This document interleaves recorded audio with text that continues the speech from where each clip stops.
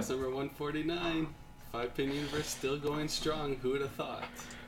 Not us. You had mentioned before, Kerry, like we got to figure out what's happening for number 150.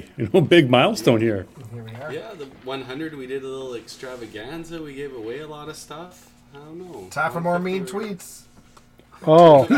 We could dig up some mean tweets. Fan favorites. I'll be right back because as we started this, my computer turned to a piece of crap. So, be right back. Otherwise, Okay. I'm going to be looking left the entire time, and no one's going to like that. See you later again, Dexter. Common occurrence. Usually Great start. Tim disappears right before the podcast starts. Tim's at work, putting in a hard shift today, bud. You know what? Somebody has to work, right? All you guys who don't think I work, I'm pretending right now. Yeah, no. My computer's on the fritz. I feel absolutely useless without it. So somebody has to see my ugly face here, I guess. So, yeah, we had quite the thing happen about 15 minutes ago. I don't think we want to really talk about it at work, but it was pretty shitty. Yeah, it was pretty shitty. There should be some toilet reading material about all the shitty things that happened at the lanes for people that work there. Hey. Oh, geez, yeah, there's some terrible stuff, but yeah, it's part of the job, yeah. But yeah, how about Team Canada today, guys?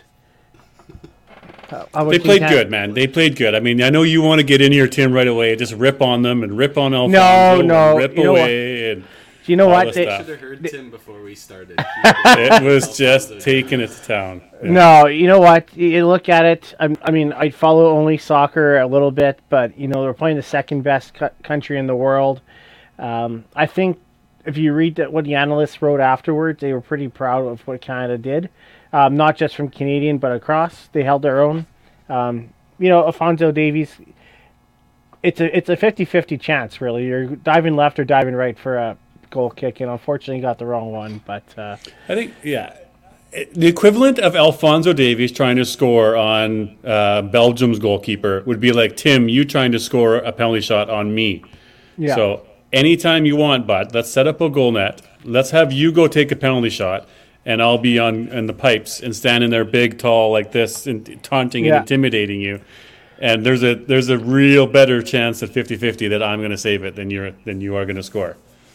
Oh man, you haven't. You want to take that bet? You want to take that bet? Charles Hans already bet me $50, and he ran away last Sunday at bowling. So where's Charles? Well, he's an average pro, right? Aren't they like 1,000,000 feet wide? Contour is just he's unbelievably wide, and just you can see him standing there. I mean, just like Alfonso didn't know where to go or what to do. So I think I can get Daryl on this. That's easy. Okay, let's do it. Yeah. Because you 20 years ago you were a little bit more agile. Now it's. I'll work out for it because we're not going to do it in the winter time because there's nowhere we're going to go. So this will be an indoor facility somewhere, right? Well, there's definitely indoor. We're going to book out an entire indoor facility for this one bet. Just run in. Sorry, guys, middle of the game. Intermission. I don't even think that you could be able to kick the soccer ball and get it to the net, Tim. When I was younger, I was a good soccer player. Not anymore. Obviously, I'm just. You're going to do it in your flip flops? Are you going? Yeah. Are you going to wear flip flops though? Or are you going to wear your soccer shoes? What are you going to wear? That's the big question. Oh. I'd probably just do bare feet, just rub it in. After the ball. No, this is perfect. As a penalty kick, I don't have to run afterwards. I just have to run to the ball, kick it in the net. You're going to stumble on yourself, and you're going to trip and fall before you even hit the ball. And it'll be the easiest $50 that I've ever made in my life. Daryl, do you think 5-Pin Universe can slot a little halftime show at a soccer game, maybe a local league indoor facility? Sure. At my 12-year-old daughter's soccer game, we'll get permission for Tim to come on the field and do a penalty shot against Daryl. Sure. Yeah. Perfect. So, for sure. This will happen. Indoor nets are smaller than outdoor nets. I do want to say that. They are. So what does that mean for you? So Tim wants like 1.5 to 1 or something? I want outdoor. I want outdoor. I don't want indoor. I want outdoor. No. Yeah. Well, boring. I guess you gotta wait 6 months. No, we'll do it in the winter. Yeah, we'll go. We probably can do it right now. It's nice out. Yeah. Yeah. Very good. Yeah. Even in practice time, when they're practicing, right at the end of a practice or during a practice, we'll go run on the field and just go do it like as if you're going streaking, right? You're just going to open up the gate, you're going to run on the field, and we're going to run. I'm going to go jump into goal, and you'll come and try to shoot. Yeah. I could deke, yeah. But It's easy. just for clarification, you guys aren't streaking. Let's clarify that. Yeah, that's right, Ron. Yes. Totally tearing both ACLs for sure. Oh man, I'm just thinking about it right now. I'm pumped. It was an unreal game, though. I mean, let's be honest. For Canada to pull out 1-0, I mean, obviously getting a tie, getting a win would have been massive, but just for them to be able to in the mix against, they dominated the game. They had way more opportunities, just not enough shots on goal. I like their chances now against Croatia and Morocco. I mean, we weren't necessarily going to beat Belgium in the beginning, so let's be honest, it's probably meeting expectations for many. But to hold our own, that gives them the confidence now going into the next games that they could surprise them and they could make it through. It's good that Croatia and Morocco only got a tie, so against each other, right? That actually evens them out a bit. Yeah, you kind of want Belgium to beat both those out 1-0. Which likely they will. So they'll go 3-0 in the pool, right? Is it top half moves on? Top two move for on. The uninitiated World Cup fans. Yeah. But, I mean, at this point, I don't think anybody should be making any predictions. There have been a lot of upsets. Argentina Really, lost 2-0. Germany, Germany lost to Japan, right? Yeah. I wonder how Weber feels. That's 2 for 2, right? Unbelievable. Unbelievable. Football. Hey? Yeah. Hi, Jeff. It's good to see you in the chat, buddy. The guy's still sour, right? It is what it is, but he's still sour, He's all man. Team Dexter now. I'm not losing any sleep. On cue. Yeah. I'm telling you, we could sell shirts. Okay, I will sell my soul to the devil. Okay, how many of you guys would buy Team Dexter shirts for the sake of this rivalry? And I know how many guys out there would buy Team Tim shirts? I'm Just not. out of curiosity. I'm not even caring about that. I just want us to sell some money and make some money off these guys. If you had to choose, if you're saying like if you put a bullet to our heads and we had to choose Team Dexter or Team Tim, what would you choose? Is that the question is? Yeah. Streaking. And by way of Streaking. by way of buying a T-shirt is what you're saying, hey? Yes. Yeah. Why not?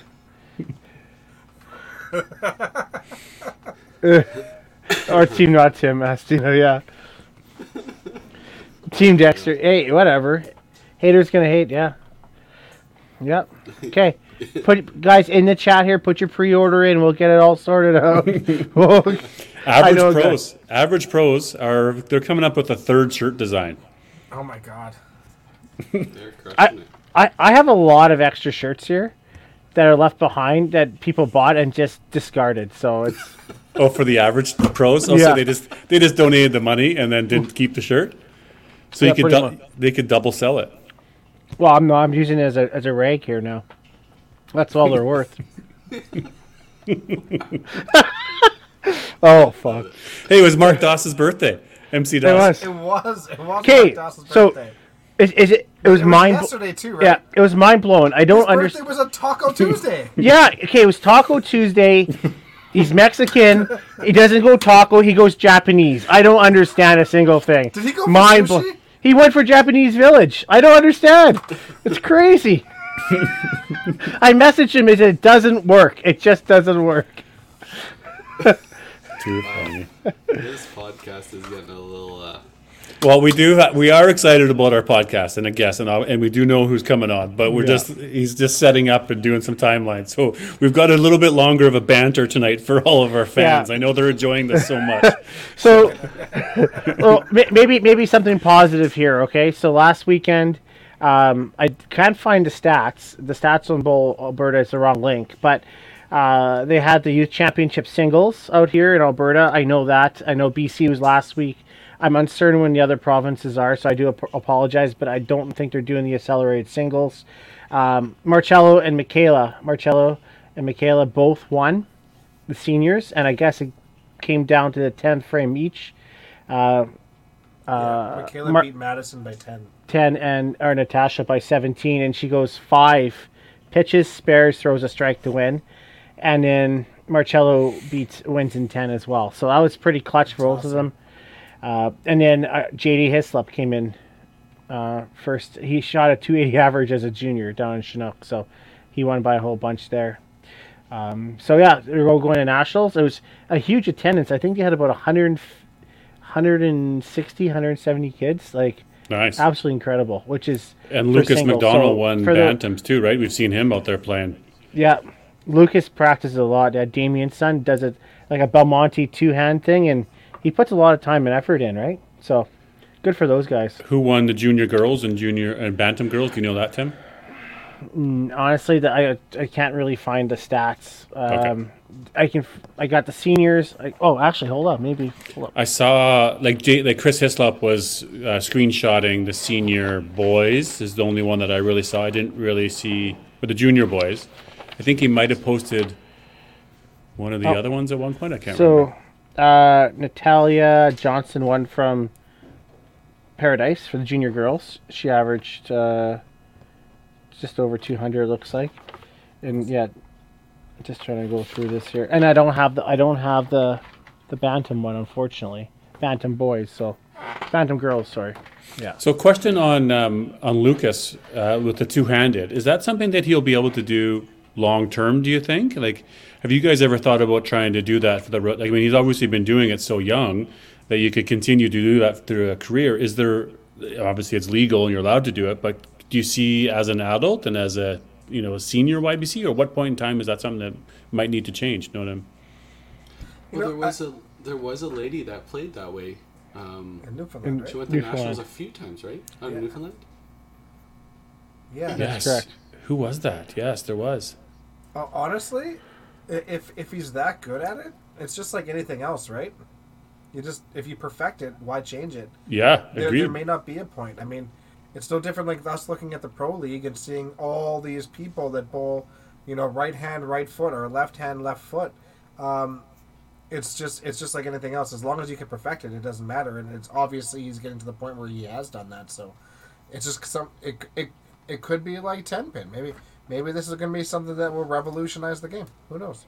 The RPMs on that and like the spin rate must be much higher than, or at some point, maybe not now because he's only, 8-10 years old, but overall that the spin rate on that must be really high, isn't it? Yeah, and it'll be at a different angle too, right? Yeah, I don't know. You don't always want to be a naysayer because obviously 10-pin has revolutionized that side of it. So there's a lot of moving parts, and if it can be simplified, obviously there's got to be an advantage to it. There's got to be more power. There's got to be a lot of stuff. But the game has, with such a small bowling ball, Caroline Party. There you go. Thank you.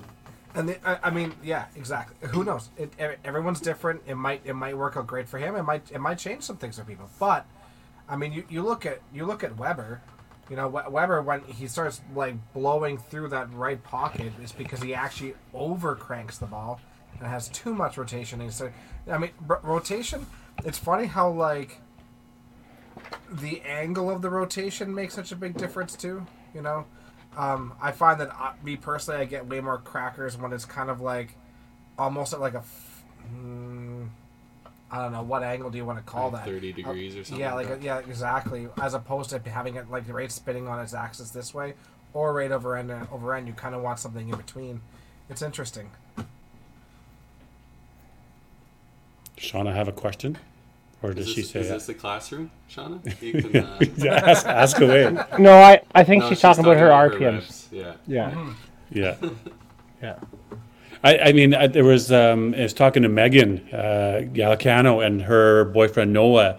He does this for baseball with the spin and the technology and the stuff like that. And I'm just, we've talked about it before, guys, intrigued about having some stats and some analytics about spins and rotation and angles and all that stuff, but actually from 3D virtual like modeling or some lasers and get all the equipment out there to test it. It'd be just fascinating to see where we're at. TrackMan. Yeah, exactly. The equipment is out there. It's just how do you utilize it for 5-pin, right? How do you adjust it in order to get that stuff? There for a long time, 10-pin used to just put, I believe it was a small line, or it might have been a dot, and then they used slow motion cameras just to count the revolutions and then progression or whatever. But now they got laser guided that can check revolutions and everything. Like this technology is already out there. Yeah, we got to just get some testing done in 5-pin. That's cool. Thanks for that comment, Damien. Yeah, that's awesome. 8 first year. Yeah, well, that's changing the game. Good to see. Yeah. Obviously, Damien needs a little bit of tutelage from his own son there, right? Because I think in a couple of years he's going to be coming up and beating Damien and the rest of us. The amount of time that guy throws and all that other stuff, I think is pretty cool. I mean, Tim, like you said, though, there was 100 and some people that bowled at the accelerated singles here. I mean, that's the sport alive and well here competitively in Alberta region, and people wanting to play on the singles circuit. And if they're not making it, obviously they're going back to their home centers to now be on the combo teams or whatever the teams they're forming, right? Correct. Yeah, they go back and they start qualifying at beginning next week, or December. Yeah, December 1st will be the start of the qualifying for it. So, yeah, we'll see how that goes, and they have a few weeks and back to the normal stuff. So, do we want to go over why everybody came to the podcast? Is some 5PL information or? Yeah. Oh, sure. Yeah, we can do that. Sure, why not? So we'll start with the Cargill division. We're past week 6 here, and Tim wanted a percentage of wins or something up there, and I asked him what sport does that. He's the one that designed the schedule, so he's gonna have to live with the repercussions. So right now we have the Heartland Kingpins sitting in first. They've played 6 matches already, though. They're over halfway through their season. Same with the Northern Knockouts. 2.5 points apart. Oh, they're on there twice. Well, that's They're nice on of there them. twice. Well, who cares about the Bombers, right? That's the Bombers on their third. Oh, Steven! What? Steven! I'm going to be having a little word with him. That's awesome.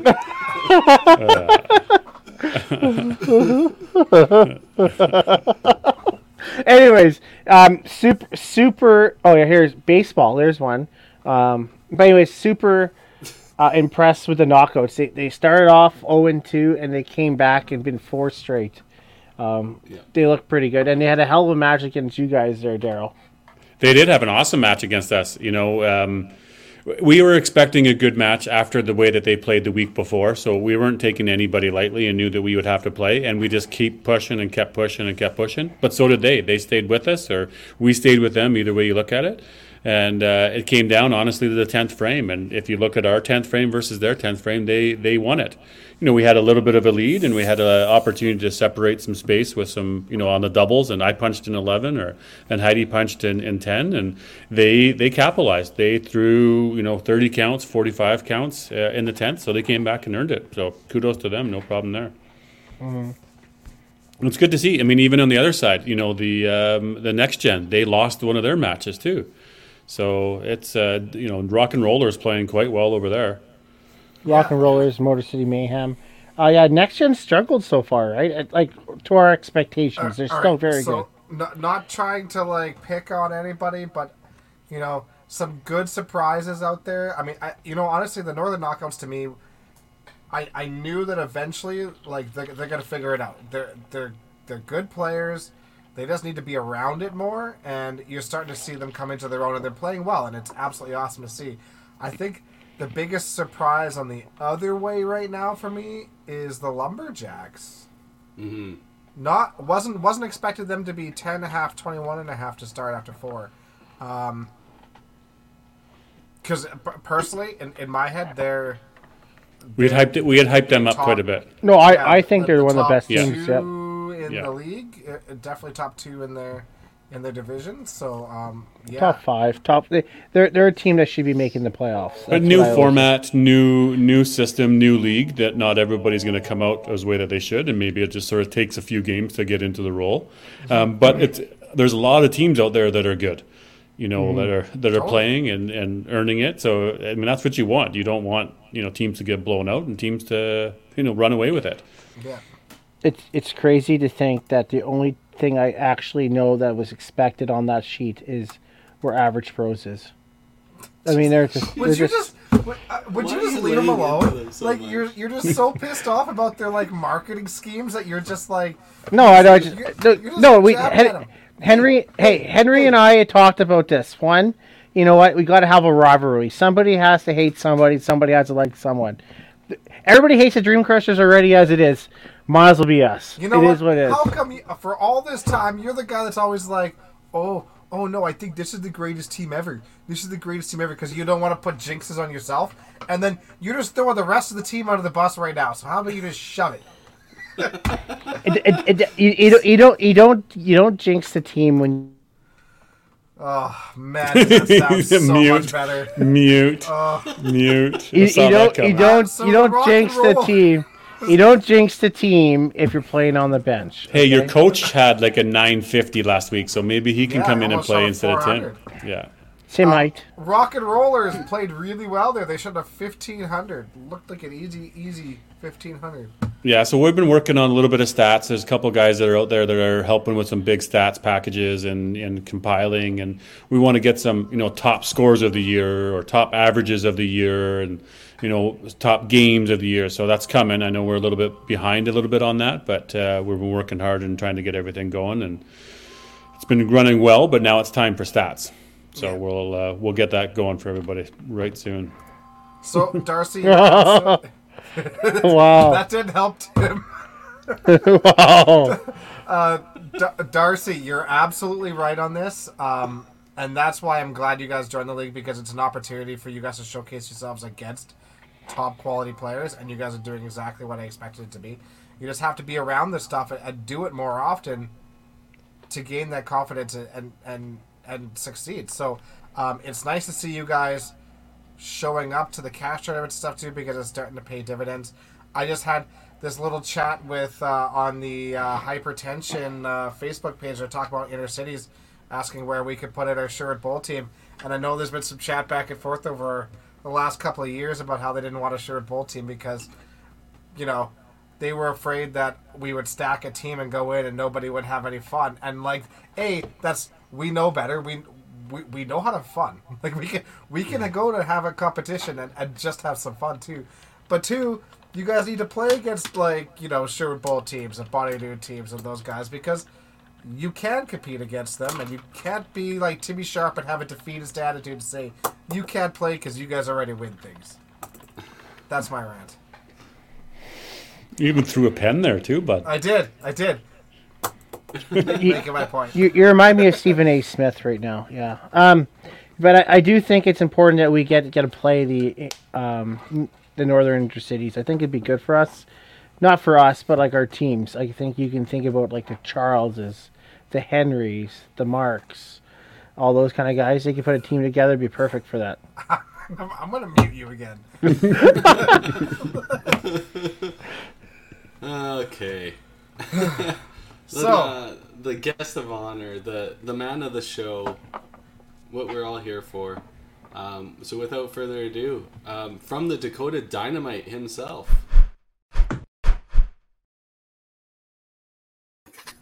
Scotty Barber. Gentlemen. Hey, Scotty. What's going on? Show, man. How's it going? Good. Any chirp about the Pro League shout out? I mean, I know the Dynamite here. You guys have played a game. You've been in the mix.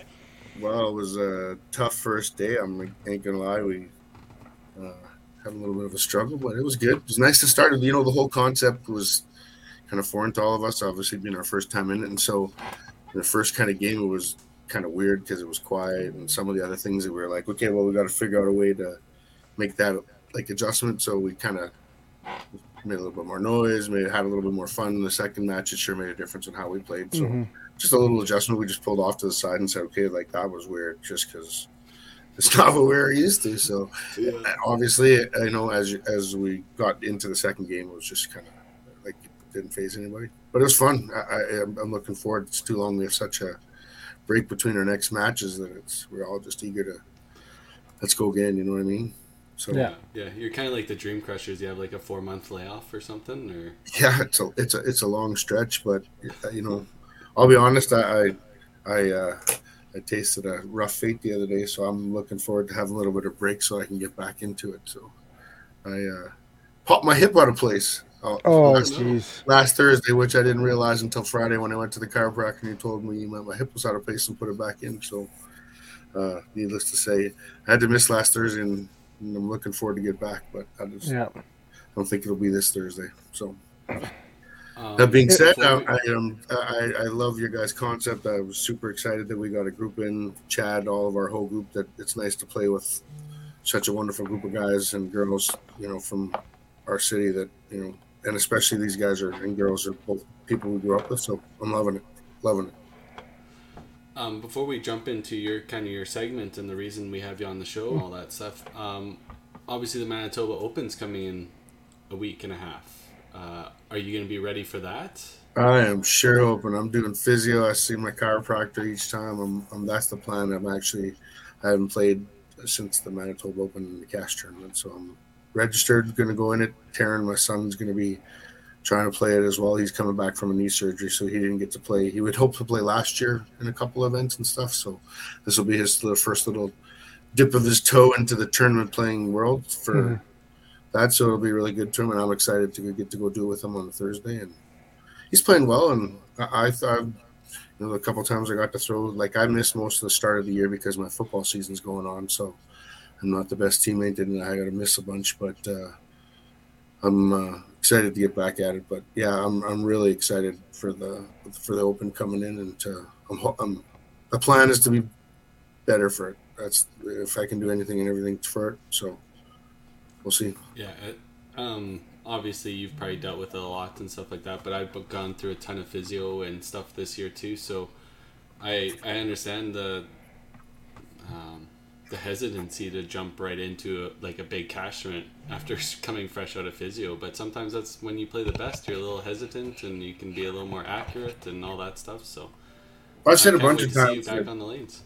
I agree with you, man. I think a lot of times when you're a little bit injured and you're just kind of under the weather a bit, you tend to you lower expectations of yourself almost too, right? Well, I think you play more under control. You don't get out of your sometimes you're not doing wasting energy sliding. You're not wasting energy doing part of all the things that I say distract from you performing at your highest ability, which is funny. You tend to not do when you're concentrating on just keeping your body safe versus worrying about overextending yourself, celebrating, or doing just little things that might just influence your performance at the end of the match. So sometimes I think that when you're hurt, or one of my best series I've ever played was right after I was getting assessed from having a torn Achilles tendon, and I could barely walk, but I could slide. So I just tried to bowl, and I had one of my best days. And I would have 100% bet that day to miss because I would have been the worst. And you never know.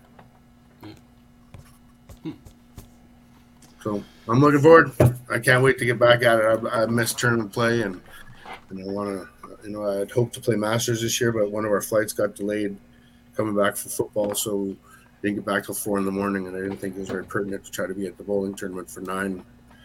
So I ended up missing the Masters tournament because of it, and so now I'm being 2 behind. It's kind of like, I don't know. It's hard to try to convince yourself when you're coming back that I'm going to be that good for the 4 perfect ones. Back in the day, I would have been, fuck whatever. Oops, sorry. I would have said whatever. It's totally fine. Yeah. It's totally fine. I wouldn't have given a shit. Like 6 times on you already. Yeah, you have to listen to Tim's voice the entire time. The occasional I'm not the wise is ones, not though, a big man. deal. I don't get free passes. So.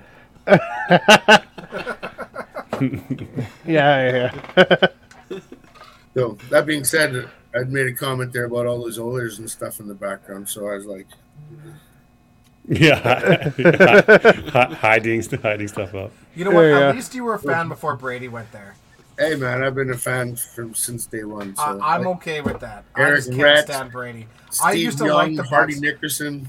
I loved Warren Sapp. So Man, like he was awesome, but when Brady moved there, I couldn't cheer for them. So that's fair. when he retires, I'll cheer for them again. I got you. Can't stand him.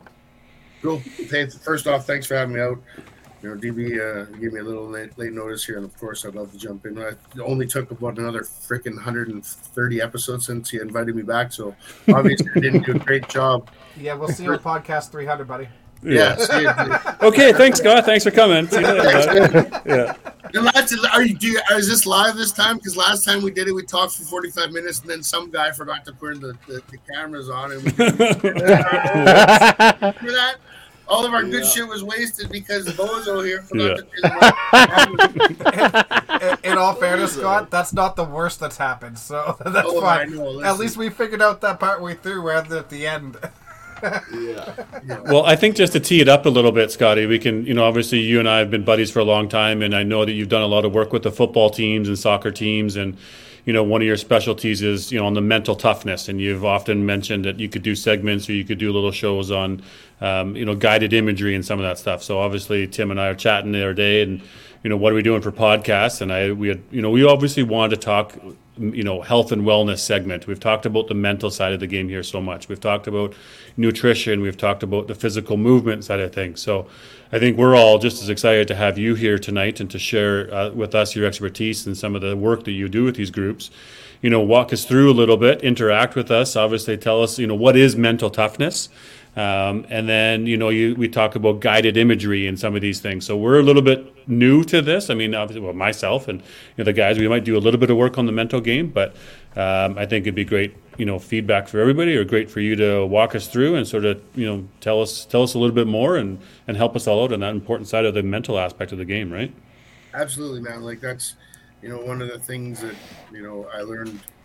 This stuff really incorporated, started off with the bowling side of it for me. Like I learned it in football in the States, kind of came up and got to incorporate it with the bowling schools, taking a break and done all that stuff. And then it's led into, I ended up with coaching and some of the other things that have gone on here. I've kind of got back into it. And so it went from being just kind of more of a bowling football focus. And now it's just, kind of evolved into, I'm doing some soccer teams and, an expert they call us an ELF, but it's an expert learning facilitator for football and sport Manitoba. So I'm doing multiple sport crossovers. So it's not just about one specific sport. It's about how you can use it for, just your sport in general. So it's kind of evolved the whole long way, but yeah, man, it's one of the most useful tools that I've got and being able to incorporate into my game. And, I've never been the best athlete out there, being football, being bowling, being whatever, but having the mental side of the game and having those, that side of it has really made, as you hear when I talk about it, how you can fill those gaps of where your skill and talent might not fit in, but the mental part of it pulls it all together. And so, having skill and having talent is one of the things we'll talk about. And then the guided imagery part of it, one of the big things that most people don't realize is lots of people think about meditation and how you can use that for your, with mental health nowadays. That's such a key thing for people and yoga and meditation. And, that's basically one of the things that's incorporated with the guided imagery is how to encompass your full body feelings and getting your mind to overcome what your body's telling you it's feeling. And so, it's such a great tool for not just for mental health, but for sport and how you can use it for both aspects of, for mental health, but also for, when you get on the lanes and how you can use the same techniques to perform at your highest level and to perform at your peak level. So that's kind of where this all stems from and kind of where I'll go with this, if that works. Absolutely. Yeah, you take us where you want us to go, bud. All right. So can I share my screen here? I'll pull up my... Yeah, you should be able to. There should be a present button at the bottom. Just give me 1 second. I'm just going to start my presentation here. And I'll kind of go back and forth a little bit with us. We should start a timer. I don't have... No you guys can, seriously cut me off and say, present, share screen. Share screen. There we go. And it's nice having a guest good that now? understands technology. That was way You got me better than now? expected. Yeah, we can see the other screen. You got to the pull it in. podcast going though. That's okay. I got There we you. go. There we go. There we go. Beautiful. Right? We're good? Yep. All right. So that's click just just click that hide button there. Yeah. Good. There That you was go. money. All right. Okay, so there's All right, everyone start anybody- texting him. there's my, yeah, there we go. And it begins, right? Hey, you know what? One of the funniest things is when I got rolled over on the football field one time on TSN, I went into my locker room and everybody, it was like I had 75 texts, but it was like probably 95% bowling people from across the country that were shooting me texts about talking shit to me. So it wouldn't be the first time I've had to come to my phone and seen a whack of text messages after that. So that being said, that's my name and number. If anybody has any questions, if anybody wants this presentation or anything from it, please feel free to contact me because I'm totally open to giving out any and all of what it is because it's nothing that's secretive. It's all information that people can use. This is just a little bit of information of what I've done and how I've come to get to where I've done with this information, and not important. So mental toughness, that's kind of where we're getting at here.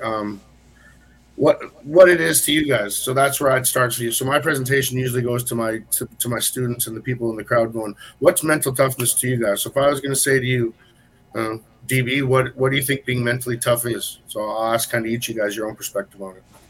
Yeah, to me, it's being able to be in the moment when things get tough and things get rough, and being able to just sort of calm your breathing, calm yourself, and be able to block out all the other shit that's going on around you, and being able to just narrow it down into a small little pathway that you can focus on that little window of opportunity and be able to execute in that one time. That, to me, in a nutshell, was what mental toughness would be.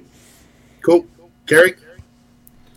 Mine is just thinking about staying even keel, not getting the high, the low, trying to stay, like, I was just going to say mentally tough, just being in the moment the whole time. Okay. I'll hit you guys up. I'm going to keep going through it. So your ability to perform for upper range of your talent and skill, regardless of the competitive circumstances.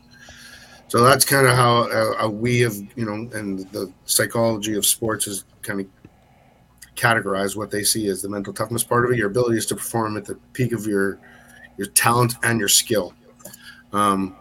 It's your ability to handle the stresses. So that's one of the things you talked about there, physically, mentally, and emotionally. So being able to be in the moment, like you're saying, and being able to handle what your body's telling you, what your mind's telling you, and emotionally what you're telling yourself. So the next part of where we get to is what is talent? So to you guys, I'll go to the next one of the wise ones. What do you guys think? What's talent to you? So to be a talented bowler, what would you say a talented bowler is? Don't all talk at once. Nothing? Come on, you guys are the guys that always got stuff to say. Yeah, talent is definitely a lot of the physical attributes. Just being able to get the proper timing, all those things. At least for bowling, good arm swing, stuff like that, follow through. All those things kind of go into it, but definitely the mental side of the game is where a lot of the talent, I think, lies. Yeah, I think talent is the ability to compete, right? And I think there's a lot of people out there that has talent in physical attributes and they can get away with it. But I think the real talent is when they can combine it with your mental game and make you that much better. I think mental game is a huge portion of talent. Cool. One of the things that I always talk about with our kids is that it's an ability that someone's born with. So they always say, "Oh, he's a talented kid," or "He's got talent," and so it's something that's a skill that you naturally have, or that somebody is kind of given and got, like a God gift, people would say. So it's something that I don't. It's your genetic potential. It's not something that's we'll get into this like skill versus talent in a minute, but it's realistically this is kind of the natural things that you would have. So it's somebody who's tall, long, lean, different. It can be totally different for each different person. So it's not anything that's limiting. It's just all the different things that you might have that'll give you the genetic potential to perform. So these are just kind of words that people use. A lot of times you hear parents talk about their kids, "Oh, he's naturally talented in this, and he's naturally talented in that." And so one of the examples that I use, and and I use this for the soccer community. Desiree Scott is one of the examples that I use for our soccer community. So I don't know if you guys are much soccer fans. I know DB, you'll know who that is, but how I explain that to our kids is so I'm a coach, and my job is to go out there and evaluate talent. So I'm going to a soccer academy, and I'm looking out on the field, and I'm trying to find out these kids that are talented. And Desiree Scott walks on the field, and she's like 5'3". She's a little midfielder, right? So she's just this little tiny spick of a thing, but she's not the kind of person that you would put, a lot of weight into. Is going to be that, this kid is talented. Like, you look at that person and you look at them and go, wow, this kid's going to wow me on the football field. She didn't have that wow effect. However, 181 caps, 164 starts for Canada, 3 Olympic gold medals, a gold in Tokyo. She was on every U16, every U19 program that she played for, and she got the title of the Destroyer. So what's your genetic potential and all that natural ability doesn't really mean much, because she doesn't fit any of that category, right? Because she would walk on that field and she'd be the last person that you were going to pick if you're picking sides. But inevitably, when the bigger picture comes through it, and she's finished her career, she's been one of the best players ever. So for the soccer kids, I say that's such a dramatic tale for you, because talent doesn't necessarily decipher your ceiling or how high of a bar that you can reach, right? That starts to weigh into multiple other things, right? So that's where we get into the next thing, skill. So what is it? So skill is something that's learned, right? Skill is something that you have the ability to do with expertise. So that's something that you would practice repetitively, i.e. bowling, going out and, working your skill and your craft. That's how you get better at bowling, by having skill. So this is, the mechanics of sport. You're supposed to practice, and you're supposed to do all the things that you do repetitively for each sport, be it football, be it soccer. Well, you're honing your skills, and that's what they talk about. Being talent is something that you just naturally have. Skill is something that you've practiced and learned. Essentially, hard work was going to get you to the top of your skill level. By keep repping out your mistakes and having pertinent, perfect practice is what's going to make you have the ability to perform at your highest level. Repetition, practice. So all those things we talked about are super important. One of the things I use for my kids and for bowling and for soccer, it's really quite poignant. It's 7 Ps. So when I'm in practice with my football players, I don't ever have to talk about when things are going south. All I do is go 7 Ps, and everybody makes sense. So what our 7 Ps for us is pertinent, perfect practice prevents piss poor performance. So essentially, the 7 Ps is our monogram for us to be going, if my drills and my practice isn't pertinent to what's going to be happening in real-time games, or what's really going to happen in the situation for bowling, then why are we really practicing it? So for us, I don't have any drill that's not relative to what we're doing on for the week's game plan. I wouldn't want to go out to practice bowling and not be trying to do things that are pertinent for me to be better, which would be me deciphering where my skill level is lacking and finding out drills that are going to work those skills so that I can get to the highest level of that ability. Can you say those 7 Ps again? Pertinent, perfect practice prevents piss poor performance. So when I'm doing little kids, I make it a 6 Ps, but that's essentially what it is. So we have the P's on the wall, right? So that when we get out and we're focusing before we go out, that's what we're focusing on, is having pertinent practice. So it's got to be pertinent to what you're doing. So So my guys know, okay, this week, this is what our goals are this week. We're trying to achieve these abilities, and we're trying to develop this skill this week. This is what the practices are doing, because they're working those skills, right? Because all my guys got talent. That's why I recruit kids for football. It's super easy. You guys all have talent. Everybody who bowls on the tour has talent. There's no doubt with that. And a lot of guys have skill. They all working their asses off. I never practiced. I wasn't a practice guy. Practice, that wasn't my thing. I want it to be mentally tough. I want it to be focused, and I want it to be in physical shape that I could perform. Because if I could do that, I didn't need to practice. I needed to be mentally tough for it. So there's different people that have different things. So I wasn't worried about honing in on my skill. I was really working on focusing my mental toughness, which would bring my skill and my talent together. So skill versus talent. What affects greatness the most? DB, what do you think? If you're more talented, are you a better bowler? Or if you're more skilled, are you a better bowler? I think better skill, you're a better bowler, because that means that you've practiced, you've worked at it, you've earned it, you've, worked out the kinks, you've, exposed the highlights and been able to go after that. You have to have a little bit of talent, but you got to have more skill. Okay. My thinking. Fair.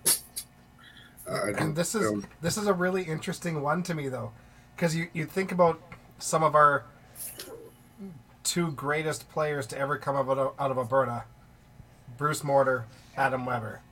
Bruce Mortar, almost all talent.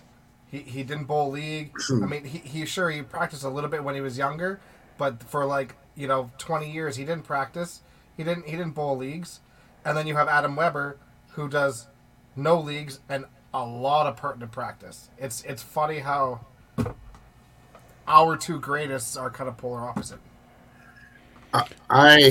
When I played back in the days so competitively and repetitively all the time on the tour events, Rob used to dog me at the start when I first did it, because he was like, I never cared about league. Like, to me, league, if I averaged 230 in the league, this wasn't reflective of me being afraid to go play on the tour, because I had no doubt in my mind when I was on a tour event I could average 250 or 260 to make a cut. You know what I mean? It wasn't that I needed to play good in league. It just was like I had this focus in an event that was different. And Rob used to just dog me, going like, well, why don't you just try to have that same focus in the league, so that you just do it regularly, so that when you get out to the tournament, it's not like you have to think that you have to do anything out of the norm. You just do what you do kind of week in and week out. And I was like, that was too much work in the regular league, man. I mean, I'd have to try every week. And then finally I kind of bought in and, then started averaging 250.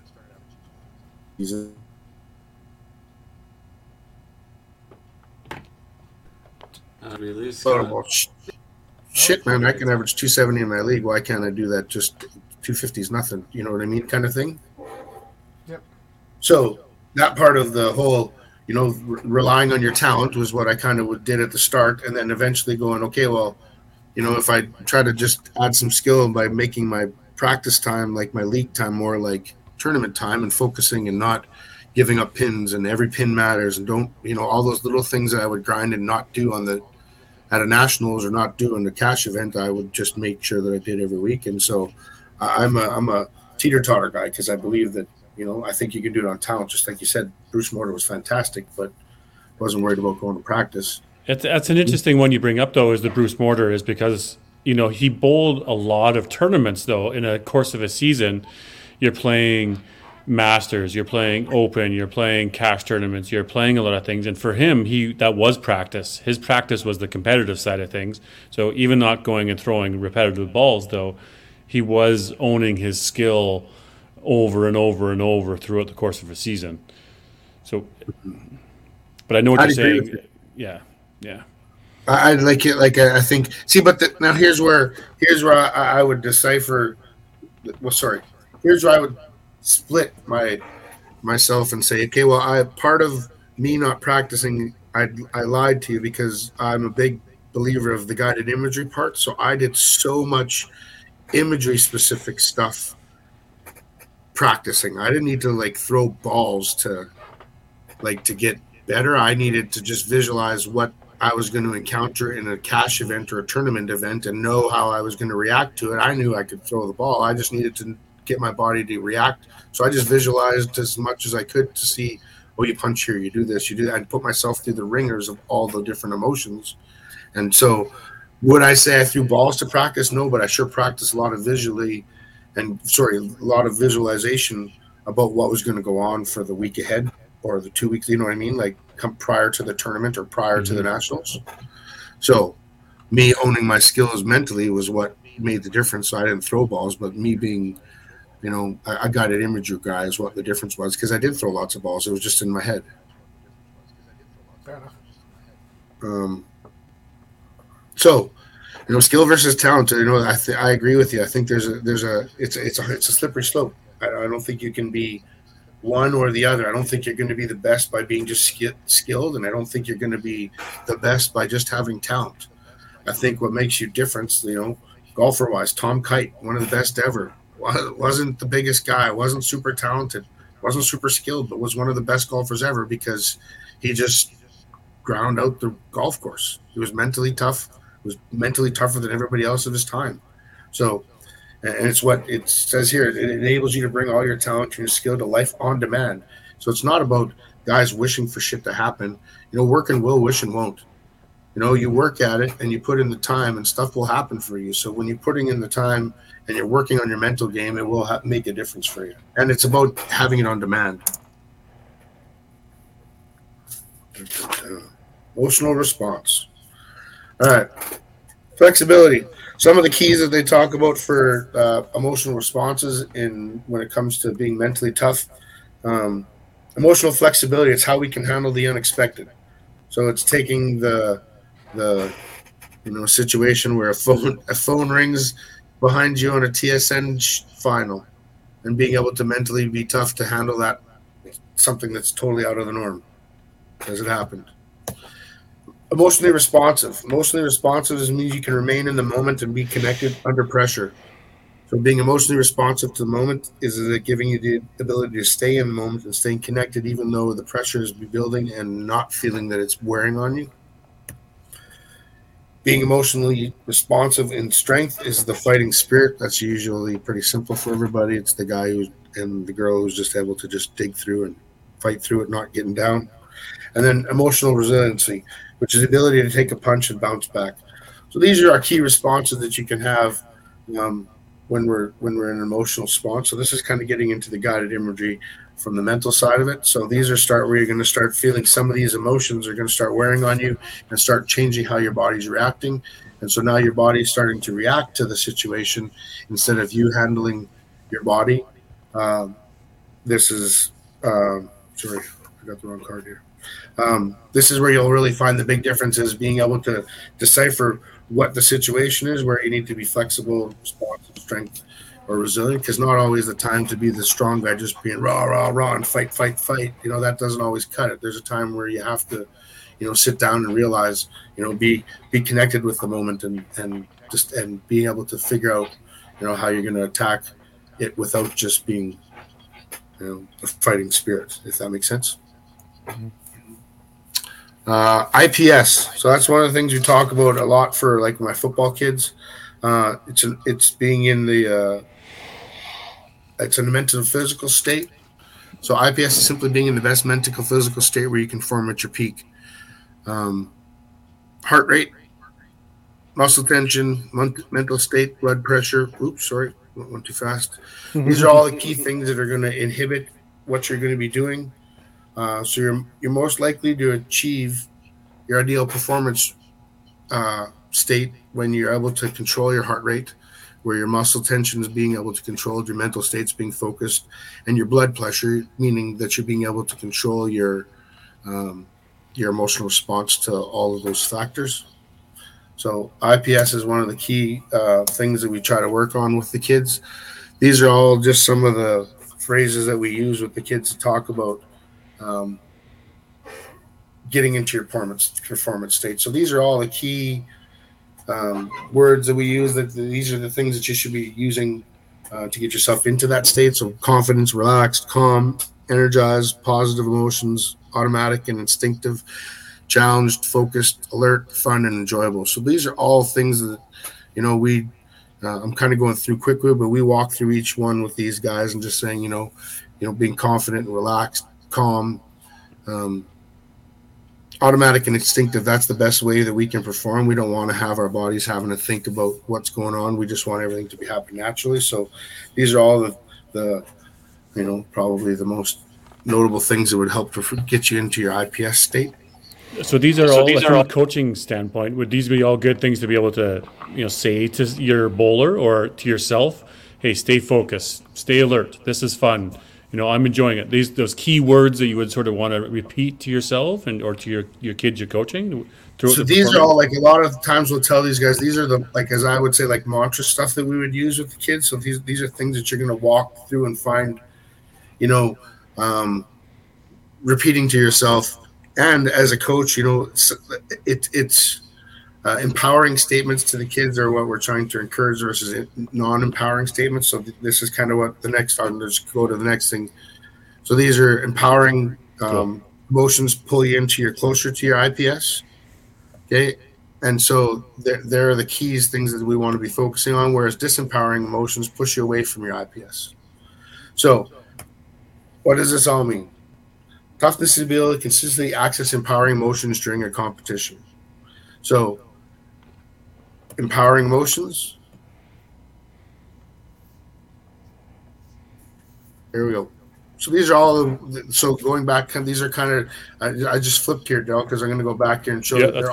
These are all connected with the same kind of the same slide. So these are things that I would be walking through myself with, being confident, like being relaxed, being calm. So I kind of would have, these are almost like a check off thing that I would walk through myself as I'm doing my guided imagery and I'm trying to get into my mental preparation. I'm going to walk through. I used to have a headset on before bowling games, and I just used to walk around, and people thought I listened to music, and it was just a voice that used to go, "You're the best. You're great," and it was just empowering thoughts coming into your head just to make you. And at that point, it's like our video for Open, eh, Tim? Yeah, it's crazy to think that when you're playing well and you have that, you say those things, because the occasional time I do actually play well, and I do say those things, it works so well, and you end up being in a role a lot easier. So what Scott's saying is here, keep you in that mode. Get yourself to that state. So there's learning the mechanisms and learning the emotions that can get yourself into that state quicker and longer. Mm-hmm. I think, to bring it to a big thing, that's what's going to get you learning to do the, how do I want to say this? The complete circle would be eventually starting yourself off, getting yourself into all those things, being able to come all the way back around, that when you're going back on the lane, you're almost past it, and you're calm, and now you've done everything, that now it's just about being automatic and instinctive, if that makes sense. So you're trying to find that and work on that when you're in the moment, versus training yourself to be, okay, so now that when I do struggle, what's going to happen? I'm going to go have to find myself. So what's the easiest way for me to find myself? All I need to do is center myself. So to me, which is where we'll get to, one of the most important techniques that you use as in guided imagery is a centering technique. So having a mantra, having a word or some sort of a phrase that you'll use yourself to get yourself back into your IPS state. So, when my kids were young and I was playing lots, one of the things that I used to use often, and it's, you guys might know, but there was a TV show called Zaboomafoo. It was just a silly little cartoon that my kids watched all the time. But I needed a word that was going to make me calm, relaxed, and have fun. And there was a word that my kids loved. It made me think of them. And so that was my mantra for a while. So I'd stand up there and I'd be doing my centering technique. I'd be doing my breathing techniques. And as I'm doing that, I'd be walking through my mantra. And my mantra was Zaboomafoo, Zaboomafoo, Zaboomafoo. And all it did was, all the time leading up into that, I would do my guided imagery and I would associate it with that word. So when I would have the thoughts of nervousness and I'd get through them and I'd get back to being confident, I'd be like Zaboomafoo. So my body realizes and starts like content, like it how do I want to say it? You're going to start compartmentalizing all the little things that you think were distracting you and just being like, well, I've been there, done that. So this is not a problem.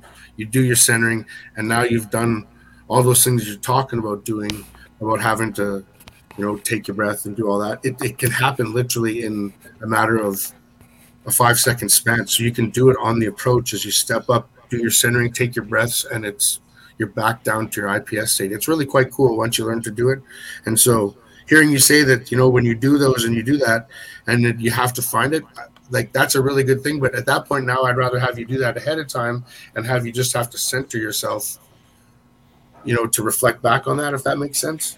I'm kind of jumping ahead with the whole centering thing a little bit, but that's kind of where I'm getting to with you, Dexter, was I think that you're totally onto something, but I would just rather say that I would rather practice with you ahead of time as to what got you to feel that you had to do that.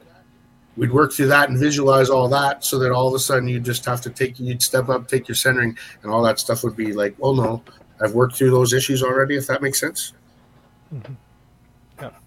And that's just by learning to do some like focused guided imagery on certain situations. So you might have to be like, when I'm A, B, or C situation, I find that I get nervous. Okay, so let's focus on that situation. You do make yourself those 7 Ps for your guided imagery sessions. So anyways, we'll get to some of that stuff in a minute. So these are the empowering and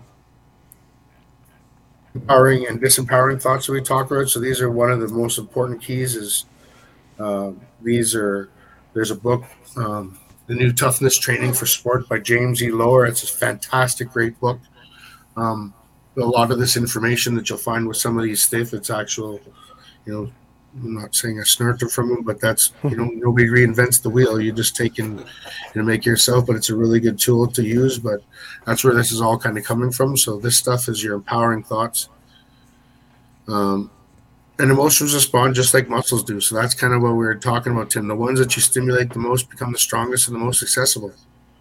So if you're going to go and you're going to stimulate, it doesn't make sense for you to be working your upper body if you're a runner. You know what I mean? So working the things that you need to work mentally is just the same thing, and emotionally it's just the same thing as you working out, throwing the shots or like in a gym.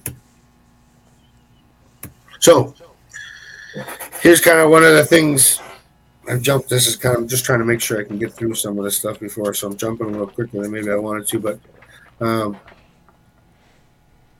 I used to have the kids talk about disempowering thoughts. So I don't like listing them on here because it's just counterproductive to what I'm trying to prove. But it's super easy for us to think of disempowering thoughts. And so how I like to spin this tale, and I don't usually do it for soccer people, but I'm going to twist back for bowlers. One of the biggest things for me as a bowling parent and as a teammate, I don't always think that I was maybe the best single competitor, but I think I was a really, really good teammate because I think I was one of the most empowering kind of persons in the pit for my teammates. Like I didn't ever say we need this shot, or there was never that. I never wanted to put the added pressure of what I was feeling or what I was thinking onto my teammates. And so many times I'll hear parents in the background, "Come on, we need this shot. We just need one strike," or or a teammate going, "Come on, buddy, one time. All we need is like, hey man, just do what you do. Just do what you do." Like, you know what I mean? I'm not that guy that's going to like tell you what you need to do. You know what the fuck you need to do. Man, you tell me that's not running through your head. Of course you know what you need to do. So for me to tell you that you need the shot, that's not an empowering thought. That's a disempowering thing. And too many times in the bowling community, you hear people like, "Oh my God, we just need one more shot, or we just need this little half." No, man, just throw a good shot. Just throw a good shot. If you knock the shit down, fantastic. But just do what you can do. You can't control all the other things. So it drives me nuts. And it was one of the hardest things for me to watch, is people just putting added pressure on other people and not focusing on empowering thoughts. So it's kind of getting to this person here. So one of the things I like to do is I say to the kids, if I was going to say to you guys, I was going to give you $1,000 right now for the first one of you guys that could cry, and then it was legit, some of you would have zero chance. Maybe one of you would start bawling in a heartbeat. But I think that if you look at it in the perspective, if we were to put this out to like a actor, there's criers and there's non-criers. So an actor is going to go into the same situation that we're going to go in, and they're going to have to put themselves in that state. So it's not like you all of a sudden are, have the ability to just turn it off and on, but surprisingly you do, because if you really want to be good at something mentally, it's not as complicated as you think, because if you really wanted to cry right now and you needed to, realism and intensity is what's going to do it for you. Right? So it needs to be emotional and it needs to be physical. So it needs to be something that's emotionally connected to you, and it needs to be something that's physically connected to you, which is going to make your body react to it. So that's basically what is happening in a sport when you're feeling nervous or when you're feeling the moment. It's your emotions overriding and telling your body what it thinks it should be doing. So realism is what's going to make you do it when it comes to this. So as I would say, it's the people that are going to sit here. No, sorry, one sec. It's the people that are going to sit there and focus on, like, I don't mean to be the Debbie Downer here, but if I'm going to cry, I'm going to think about somebody who was really important in my past that's passed away, that I was really emotionally sad about in that time. So I'm trying to connect on the deepest level I can to an emotional response of time. So if we can do that and cause such an effect to our body by crying, the same emotions when we're not focusing on them could the same effects to you for, tension and all those things we talked about, the things that affect you to perform in your IPS state. That's where they start to come and inhibit you. So as much as you think that it's not, being able to force yourself to cry isn't really relative to what we're learning, it is totally relative, because if you can force yourself to focus and get that much into the state that you can get your body to physically do something that you don't control, then why can't we flip it the other way and turn it so that when we're nervous, we can turn the same emotions off? So that's kind of where we're trying to get to when I explain that with the kids. I hope this works for you guys. I'm going to play a quick video if that's all right. Does that work? Mm-hmm. Yep. Of course. Our brains cannot tell the difference between an actual physical event and the vivid visualization of that same event. A reason for this is that when we experience something and when we visualize the same thing, we activate similar brain circuits. Because of this, visualizing desirable outcomes helps boost confidence, motivate ourselves, improve focus, practice movement sequences, increase strength, decrease reaction times, rewire our brains, and make epigenetic changes in our bodies. These things, along with your training, all complement and reinforce each other to improve performance and help you achieve your goals. For example, Conor McGregor uses visualization to boost confidence and prepare for competition. To give you an idea of how serious Conor is about training his mental game, here's what his coach John Kavanagh has said about it. Visualization techniques that Conor was doing before I'd heard of anyone else doing them. Like he could tell me when he was going to fight, he knew exactly what was going to happen long before it happened, because he had done it 1,000 times in his head. He had warmed up in backstage. He had heard the crowd. He had smelt the arena. He had seen the audience. He would really immerse himself in the fight night. So by the time fight night came along, where a lot of people they'd maybe been training in kind of a quiet gym for 8 or 12 weeks, and then they walk out to 15,000 people and they get shot. He used to walk in going, yeah, this is my 1,000th time doing this. Like John Kavanagh said, Conor's vivid visualizations can help explain why he is so relaxed and confident when he makes the walk to the octagon. It's a similar story with Michael Phelps. In his book, he writes that he would visualize to prepare for competition and to motivate himself, sometimes for up to 2 hours in one sitting. My dreams and visualizing kind of really played a role in to making me motivated and helping me achieve the goals that I had. Alex Honnold, an athlete who climbs some of the world's most challenging mountains without a rope, does the same thing as Phelps. As he writes in his book, sitting and thinking, hour after hour, visualizing every single move, everything that could possibly happen. That's what it takes to wrap your mind around a challenge such as the one I was about to attempt. I had deliberately visualized everything that might happen on the climb, including breaking a hold or just losing it and falling off. In a real sense, I performed the hard work of that free solo during the days leading up to it. Once I was on the climb, it was just a matter of executing. In terms of increasing focus and decreasing reaction times, a study of 200 martial artists found that visualization and self-talk reduced reaction times from 0.737 seconds to 0.659 seconds, roughly 10%. Although this may not seem like much, this is often the difference between winning or losing. An explanation for why this happens is rooted in a part of our brain called the reticular activating system. The reticular activating system acts as a filter. Out of all the information coming to our senses from the environment, it selects what will be noticed and given attention to by the conscious mind.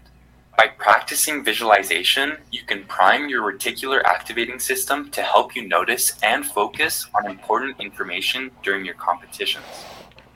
For example, in UFC 194, Conor knocked out the 10-year undefeated featherweight champion in 13 seconds. Conor had been visualizing the sequence months before the fight and had even told the world what he planned to do. I plan to set him up, trap him, lead him into dead space, lead him where he feels he is safe, but all of a sudden, it's a trap and he is in big danger. During his warm-up, he was also practicing that exact sequence. When the fight started, Conor's mind was focused and primed to recognize his opponent's sequence, which allowed Conor to instantly react with the counterpunch. In terms of practicing movement sequences, a Harvard study found that research subjects who mentally practiced a simple 5-finger piano exercise for 2 hours a day for 5 days made the same brain changes as the subjects who physically practiced the same activities. But okay, so I'm just pausing because there's a couple of pointed things in there. Did we just kind of get that point that they just made there? I think that's just the craziest. The one about Conor visualizing it and knowing exactly what was going to happen. That's Yeah. crazy. That part of it. I'm on it. So, I'm going to go back here for 1 sec. it was on the climb, martial artists found that visualization and self-talk reduced reaction times from 0.737 seconds to 0.659 seconds. So just showing about what, by visualization, what your difference in what your body can do and how your body naturally reacts by being in that IPS state, right? So that was one of the stats there, just that timeline of how much different it reacts to such a crazy environment as an MMA fight, right? Yeah, 10% faster is quite a difference. Yep. Huge And it's difference. not necessarily relative to the bowling terms, but just saying, No. but just how difference of an IP8. And then this other stat here, I'm going to go back here. About the piano? Yeah. Yeah. So what it's saying here. So this is super cool what he says about how he set it all up. But this to me this is what it's saying. So just listening carefully to what they're saying in this next little phrase, and I'll stop it again because this is super. With the counterpunch. In terms of practicing movement sequences, a Harvard study found that research subjects who mentally practiced a simple 5-finger piano exercise for 2 hours a day for 5 days made the same brain changes as the subjects who physically practiced the same activities, but without ever lifting a finger. So they were able to train themselves to do it without actually doing it. Yep. Yep. So when I'm talking, so it says 2 hours a day, 5 days a week, and they didn't physically lift a finger. They matched the same ability as the person, with doing it physically on a keyboard. That Nice. is crazy. Crazy, and so that's just like it's one of the statements that I say if this isn't a prime example, it's scientifically proven by Harvard University that it's transferable over on a keyboard. Why would it not be transferable in a sport or whatever? Like it's being to walk yourself through these things. Why would you not be able to create practice moments without having to lift a finger? I lived by this. So a couple questions for you, Scotty. I mean, I'm sure we'll get to it. Is how do you relate it back to bowling? And is it How does this relate back to bowling? well, just in whole. I mean, are you when you're playing an opponent and you're visualizing? I mean, all of it does, and this is where I'm kind of going multiple questions here in one. Is it to an opponent when they're throwing a strike and they're coming off the lane and there's fist pumping? Or is it when I'm standing on the lane and I'm dealing with my own brain and my own emotions, and then I start walking and maybe I've walked off to the side, I got to visualize how do I get myself back straight? Or my own reaction when I punch a head pin, how do I deal with that? You know what I So mean? you know Like, what's perfect is you just listed 3 things. So those are obviously 3 moments that have been in your back of your mind that are times where you would feel stressed or feel like, so those are like, I Sure. could say to each person to each their own, but you just listed 3 times where I'd say, okay, you know what, if I was going to guide you through this, I would get you to do, 5 guided imagery sessions on the first situation. What it feels like. Okay, tell me what it feels like to fist pump. Okay. And like, we'll Gotcha. get into how Cool. real and how you will need to look at it. But I'd be using those. Those are 3 stressful situations for you. Obviously, sometimes, to me, one of the biggest things I find is people walking in for the first day, or for their qualifying shift. They're walking in and walking into a new center and walking into a bowling alley, and they have to get their shoes and they've got to move around. Walking yourself through all that and getting yourself in a right frame of mind before you even throw your first ball, that's a session alone. Makes You know sense. what I mean? Yeah. Plan it out. Think about it. Practice it. What does it 7 feel? How does Ps. it feel? What do you? Yeah, sure. What are the things that are going to bother me this week? If I'm playing in a Masters tournament, I'm not too worried about people fist pumping. So this week in the Masters tournament, I want to be focused on being resilient. I don't want to be stressing every shot. So every time when I come back, I don't want to look back at the scoreboard. I don't want to be focusing on scores. I want to be focusing on throwing good shots. So that might be the focus. And then when I go into a cash tournament, it might be the fact of having so many people around throwing 7-baggers that I'm not used to seeing and not getting distracted looking over at their boards. Or what do I do when I see a 10-bagger flashing beside me? Or what do I do? Those are all sessions that I might try to decipher which is, kind of my game plan for the week of the thing I need to be focusing on. Mm-hmm. So cool. I'd agree with you, but I for you, when you listed off those things 3 so easily as to something that might bother you, those would be the 3 first things I'd start with for you. And it's simple as just like when I get into, I got the stuff to get into the guided imagery part, but it's the sessions of it and sitting down. Like, it's not long sessions. You don't want to sit. You hear about Michael Phelps sitting down for hours. That's a guy who's a professional at it. Yeah, I guess that's a guy who knows how to. He's the best, one of the best in the world at it. That's why he can do it for so long. That's not what the average person does. You kind of build up to longer sessions, but that's craziness. Yeah, no, I appreciate that. I mean, that's wanted to relate it back to the bowling and the challenges and what do we do and how do we do it. But I like how you said it. That's, you just prepare for it. You think about it. You work yourself through those situations repetitively so you can know what it's going to feel like when you throw a head pin, when you throw 5 head pins, when you throw 7 head pins. And maybe what happens when you're the anchor bowler and you got to throw a strike to win the nationals? You know what I mean? Yeah. That's not like it's not on you, but you put the pressure of like, oh, this tournament's on me. This game, like, there's 4 other people before you. All that other stuff is true, but that doesn't change the fact of when you're freaking in the back of the forest trying to look through it, it doesn't always mean that you can see through the other side. Yeah. So by doing guided imagery sessions, they'll help you overcome those obstacles and those stressors by applying the techniques that we're learning.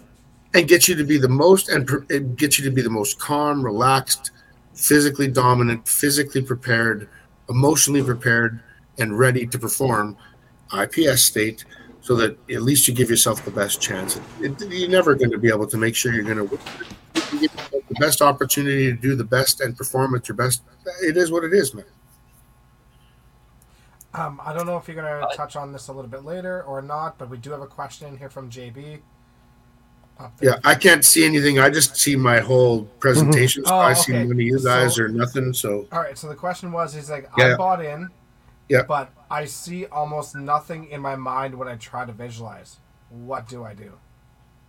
Okay, so I'm gonna I'm gonna play the rest of this video, and then I'm gonna get right back to that question because it comes to clarity, vividness, emotional control, and positive outcomes. So that's what I would say it is, and that's the realism, regularity, and reinforcement. So the 3 R's that I'm going to talk about in a couple minutes about the guided imagery part will kind of make it all a little bit more like a table of contents, as where you can kind of start and kind of then lead into the next phase and how you get to that. So I'll kind of fill in a few blanks with that, and then I'll come back in just 1 second. I just want to finish the end of this video. Does that work? Yep. Okay. That sounds great. Without ever lifting a finger. Remarkably, visualization can also increase strength. In a similar experiment, 10 volunteers each imagined flexing one of their biceps as hard as they could 5 times a week. In a few weeks, they increased their bicep muscle strength by 13.5%, and they maintained. There's chance for you, DB. You lose those chicken wings just by thinking you don't have chicken wings. Gain for 3 months after the training had stopped. And finally, consistent practice of visualization can be used to rewire our brain and to make epigenetic changes in our bodies. This is the part of visualization that I find the most fascinating. I'll be making another video in the future summarizing the book You Are the Placebo by Dr. Joe Dispenza to explain the science of how this all works. The key takeaways from this video is that there are countless benefits to visualizing, and you would be at a disadvantage if you did not make use of them. In a future video, I'll be explaining the specifics of how to visualize like an elite level athlete. So that's kind of just a really poignant video that I had that I love to show the kids because it just makes it really clicks it in for them. Uh-oh. Well, what's funny about this is one of the, you guys know this video, I'm assuming. I'm not going to play it, but this is I actually use a bowling video to show my kids about, being prepared for the moment. And so this is the run out of at the provincials that time, and just shows the kids the scoreboard and how it all panned out and just that last frame. But that's one of the videos I actually used for my soccer kids, was showing them, and because they get a kick out of it. I showed my boys the video and they're like, yeah, show the football, like show the soccer kids and the football kids what it's like to be in that moment. So that's just the video from the provincials here that I have. So I'm not going to play that right now. But when should I use guided imagery? So I'm going to start getting into some of the things that we talked about now and how I can help fill in the guided imagery part of this equation.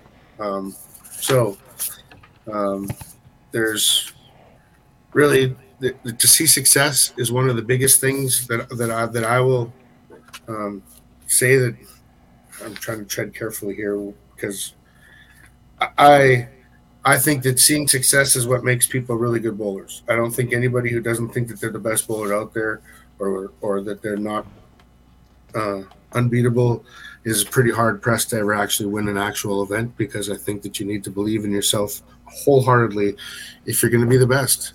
So to see success, this is super important. I used my guided imagery to just, I don't say blow roses at myself, but to boast myself up, to believe that you were better than probably what you are, so that when you got in that moment, there wasn't doubt, and that you would believe that it was going to actually happen for you. So I'm a big work and will, wish and won't kind of guy. So to see success is huge. Motivate, yeah, I didn't really lack motivation very often. I was pretty motivated, and I don't think that necessarily in this situation for most of the people that would be watching here would have that problem, because you're competitive, high-level bowlers, and so not usually the things to perfect your skills. That's one of the most important uses that this is for, is to zone in and actually work on how you can use it to better yourself without having to throw balls. Kind of the whole keyboard thing, and working the whole piano keyboard without having to be on the piano. So just like being on the lanes without having to be on the lanes.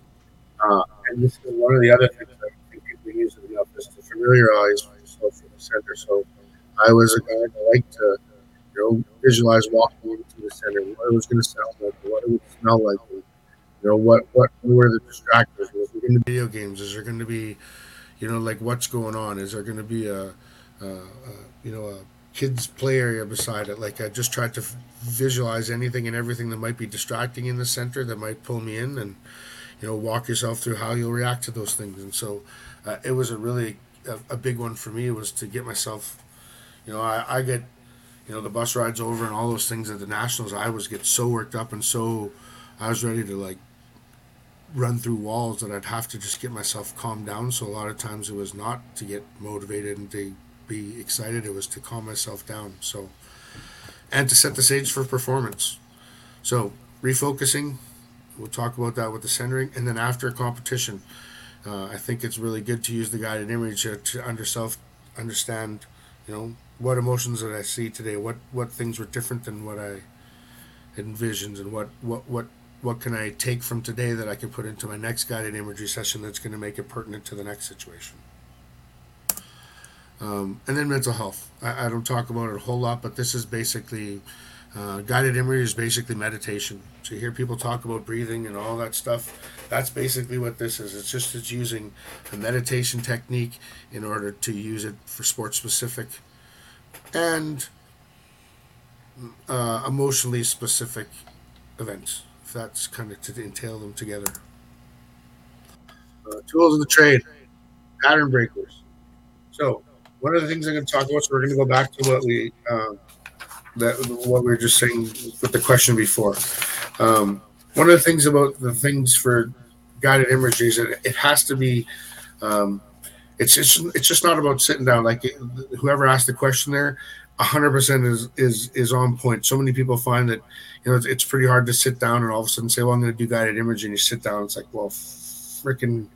Like, where do I start? Like, what do I do? Like, how do I make it useful? And like sitting down and not actually seeing what you're trying to accomplish is a lot of times what distracts people from thinking it's as good of a tool as it can be. So realism, regularity, and reinforcement. Those are three of the key R's that we use for having successful guided imagery. So create an image that's so realistic you believe it, that you're actually executing that skill. In order to obtain the most realistic imagery possible, you must incorporate clarity, vividness, emotion, control, and a positive outcome into your imagery. So clarity is one of the first starts that I'll go with. Making the images as visible and vivid as possible and including color. So when you're doing your guided images. So my biggest thing right now is I'm going to like set up a situation. So one of the biggest things for me that I found that I found tough was playing with like slow, methodic people when I wanted to go. And so me really having to reel back and not changing my pre-shot routines and not changing my regular routine that I would go up with, but being able to manipulate it so that I could do it without letting the other person kind of influence it. So I would often picture, sorry, buddy, but Kevin Holsworth is a guy, you know what I mean? Just standing there. And I'd be like, okay, you know what I mean? What, and I can just kind of feel myself right there. You feel myself tensing up from it because I'm just like, fuck, what's like, why? And that's why they're doing it, is because they want to have changes. And lots of guys do it because it helps them to be emotionally in the IPS state that they need to be in, but they also know it makes it hard for you to be. So I used to visualize, Kevin standing there rocking back and forth. And so, I could picture his shoes and I could picture him in his shorts and I'd picture his bowling ball and like, all of the little things the little specific things that I hate to keep picking on him, but that was one of the things. Like I looked up to Kevin. He was one of the best players of our time and was super clutch. And there wasn't many people that I'd say I'd take the ball out of my hand for in a 10th frame to give it to, but Kevin would be a guy I would. So I needed to say, okay, well, what can I take from his abilities to perform at that moment? He never looked different. Like, he may take time and he was doing it all in order for him to be at his best. He never did it because he was trying to mess with people, because inevitably he knew that it would do that to them, but it was about him being the best he could be. So I used him a lot of times to kind of not only just to use what he was doing against me, if that makes sense, because it wasn't really against because we're buddies, but like that's what, was hard for me to deal with, was those slow, kind of, trying to remember Bob Gaylor. I don't know if you guys remember him. He's from BC, but he that dude took 10 seconds, then he walked backwards, and then he walked forwards, and then he walked backwards, and then he walked forwards, and then he threw the ball. So people told me about it all this time. It was one of my first nationals. I went there, and then I got there. I couldn't bowl him. It totally ruined me. And I was like, what is going on? And I had to literally go back, and that was one of the things that started my big sessions of trying to focus on it, because I totally got ruined by this guy, because I'd go to slide up and all of a sudden he'd come back and I think he was going and I couldn't even be in my own game because I was too focused on trying to see what he was doing. So back to what I was saying, sorry, but clarity would be the first, making sure that you have really clear, vivid images of what you're trying to focus on. Vividness, incorporate as many of your senses as possible. So using clear and realistic images, sounds, smells, like everything that you can imagine. How many times you go in a bowling alley and it smells like a deep fryer? Mm-hmm. You know what I mean? So those are triggers. Those are things that are going to change how your body reacts to it. So why not prepare for those things? Like some people get turned off by that. Oh, I couldn't care less necessarily about smells in the building, so it wasn't necessarily. But I know since other people, those are, you know, as a person who works with kids with, you know, different emotions, I know how much sounds and smells and all those things can totally control what it does to you. So I just smell popcorn right now. I literally just thought about it, and I can smell popcorn just by thinking about it. It's so true. So incorporating some of those things into like really making it so you walk into, like, if I was to tell you I want you to think about going into a movie theater, one of the first things you probably would think about would be smelling popcorn. So being visual and actually having that smell, like you said, all of those, just like the video said, any emotion that you can any sense that you can hit on, it literally is like you're actually working that sense, like the keyboard thing. You can make yourself smell popcorn. So emotion, try to include emotional feelings in your images. So that's one of the things. I was a guy who would get up super excited and over emotional. Like I get so jacked up and worked up that I think it hindered me at times, because I'd be so not worried, but hitting hard and smacking hands and ripping through the pit and just being silly, that at times I think I would have been, as I'm an older guy now, I think it would be better off to conserve some of that energy. I think I was wasting, that was nervous energy that I was wasting off, and instead of focusing and using that energy to be more positive, I think I'd do it differently now. But learning, that was one of the things that I really used, was focusing on the emotions of the moment, because getting up and down, and I could easily lose as a singles guy when I played in the cash event, because I never let anybody down except myself. And I could let myself down, big fucking deal. But to look back and to have to look, one of my buddies in the eyes after, missing a shot or, not following through, that's the shit that killed me. I mean, so turning around and be dealing with those emotions of like, what's it going to feel like when I turn around and I've missed this shot, and I got to look at, Trevor Cook and Wade and some of these guys that I've missed shots for, in times when we go into nationals, and you're like, that's the stuff that, you really need to focus on. And that's the ones that I really keyed on, was the emotional side of it. So that's my biggest thing, was emotions. I really tried to manage my emotions with my guided imagery. Control, break down the images into small components. I don't want it to be done like, as I said here, sprinting. Consider the action of the arms, legs, trunks, heads, feet, hands, breathing, etc. Like, don't put it all into one thing. So, like, I would say, don't be trying to draw a whole image of, like, your whole focus is to just say, I want to see myself throwing strikes. That's like, I want to see, my first good step, or I want to see my hand coming off with the ball coming off my middle finger. So, like, definitive, specific images of what you're trying to accomplish, kind of going back to the whole 7 Ps. That's what's going to make you successful, and doing it just in little bits of repetitive. So it might be working on your first step, and then the next day it might be working on your release point, and then the next day it might be visualizing, the emotions of punching a head pin, or the emotions of needing a corner pin to win your match, or the emotions of, losing a national championship and having to see your teammates back there. Or like, you can twist it how you need to, but those are the, doing small repetitive 3 to 5 minute sessions over different topics is what's going to make it much more easy and much more positive outcome. And again, the positive outcome, you only achieve what you believe. So work and will, wish and won't. I would never ever visualize me not being positive in the end of it. So even though if I'd visualize myself punching, I'd always end up going at it, and in my last visualization that I'm going to go through is me ending up positive. Like, so me winning, or me doing the routine successfully, or me performing whatever executing my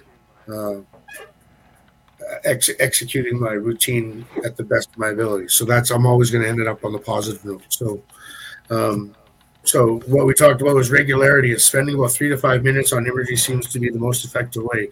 It should be included in your training and times outside of training, but should also be spent Usually done times where it's not associated with actual sport. So doing it in the evening, like at a bedtime, it's just a really great way to do it. Is get yourself worked up into a nervous state, and then try to get yourself worked go back into a really calm state, which ends up usually leading into you being pretty relaxed going into bed. So a lot of times it's a pretty useful time to be working on it, is like, come bedtime, because you can end up working yourself and finding yourself in a spot that you'll get yourself quite relaxed when you get good at it. And then reinforcement, having a plan, repeating the images, and making sure you have a goal. So pattern breakers. I'm just going to go back.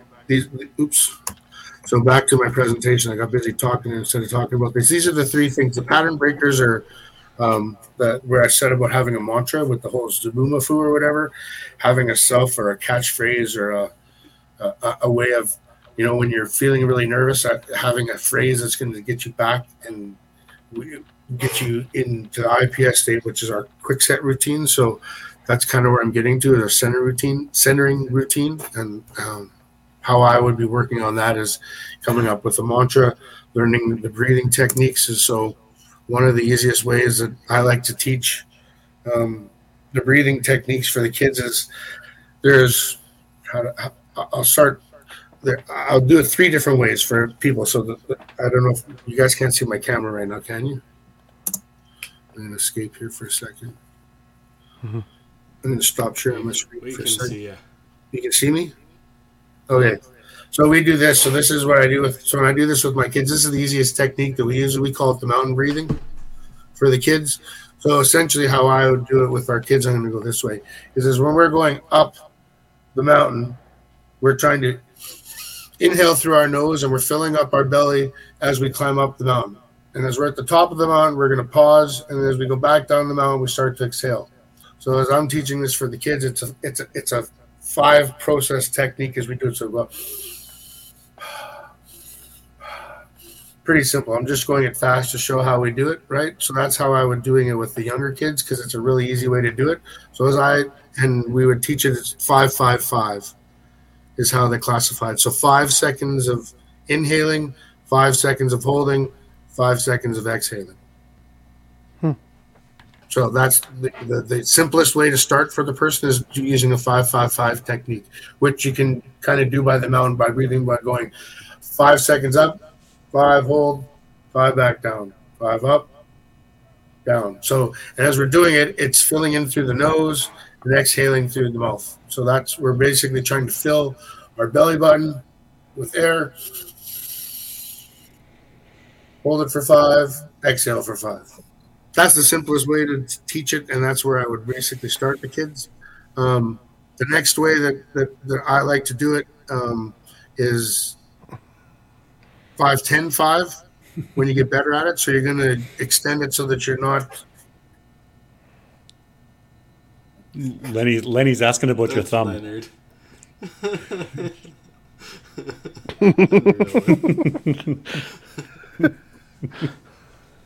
I don't know. Sorry. What was I doing with my thumb? Well, I think just that you had it up. It must have been doing something. I don't know. What's weird is I'm trying to get this whole thing because my camera's reversed, right? So as I keep looking to the right, it keeps making me look the opposite way. So it's all messed up. Anyways, why am I worried about what Len's saying in the first place? I'm impressed that Len's still with us. He's locked in. Well done. What was I saying now again? Thanks, Len. Your breathing technique, and then you said there was a second. So then 5-10-5. So the hardest part about going 5-10-5 is that a lot of people find it like it's a struggle to do it. So it's kind of, that would be like if you've done the 5-5-5 for a while and you're finding it's really easy and you don't find that because sometimes when you're doing the 5-5-5, you'll find out that you're like, by the time you do the 5th one, you're kind of like, you just want to take a breath because your body's not used to circulating your breathing that way. So when you do 5-10-5, it gets even like if I was to tell you to inhale for 5 seconds, hold it for 10 seconds, and exhale for 5, try that and see how it makes you feel. Do it 3 times in a row. You'll feel your heart rate will go down, but eventually you'll feel you're wanting to. So your heart rate will decrease, but you feel you're having to gasp for breath. versus once you did the 5-5-5 for a while and then you switch to that, it'll make it that much more simple. However, the last way we do it is I'm a big believer in doubling it. So when you get really good at it, whatever you inhale for, you want to double it on the way out. So I don't worry about holding it. So when I'm doing my breathing, I don't do it. I just use a double technique. So if I breathe in for 10 seconds, I want to exhale for 20 seconds. So that sounds, try that, because that's where it gets really tough, because it's not, well, I have really big lungs. So for me to be able to inhale for 10 seconds isn't hard to do. I can go. We know, Scotty. I can inhale for 10 seconds and it's really easy to get that breath in. But then for you to exhale for 20 and not go and have to take another gulp of breath is super hard for the average person to do it. Like if you tried to do it, go 7-14-7 or whatever. I don't care. Go 5-10-5 seems pretty easy if you did it a couple times, but you do it 5 times, you're like, oh my gosh, your heart rate changes. So it's really kind of a buildup, whereas I can go double, no problem. Once you start learning to do it's the exhale for me what makes the big difference. It's the easy to go. And then the exhale for the 20 seconds is so slow, and I can literally feel my heart just go boom, boom, boom, as I do my 20-second exhale. So now that I've done it, my body reacts just like that to it. So as soon as I do, I can be running, and I get the kids. So when we're doing this, we all stand on the spot, and we stand on the spot, and we stand on the spot, and we check our heart rate. And then we do it again, and we stand on the spot, we stand on the spot, and we run, and then we do the breathing for 5 techniques, and then we check their heart rate, and it's significant to see how different their heart rate changes just without practicing it, just by doing it the first couple of times properly. I feel breathing has taken a big turn in the bowling world here recently, learning that sort of technique. And I referenced Mark Miller. I think it was Autumn Open prep or something, and he was focusing so hard was breathing, and that sort of brought into attention a little bit of that. And I certainly tried that at TPC at the Invitational, and just sort of some of the matches, just control the breathing and calm the heart rate, and specifically focus on when you're using the emotion and not using it. So it's a nice relation for sure, Scotty. Curtis Deering. Yeah. You know what I mean? Inevitably, as much as it seemed like that's essentially what he was doing. He was centering every time before he threw his shot. He'd close his eyes. He'd take out all the stimulating factors.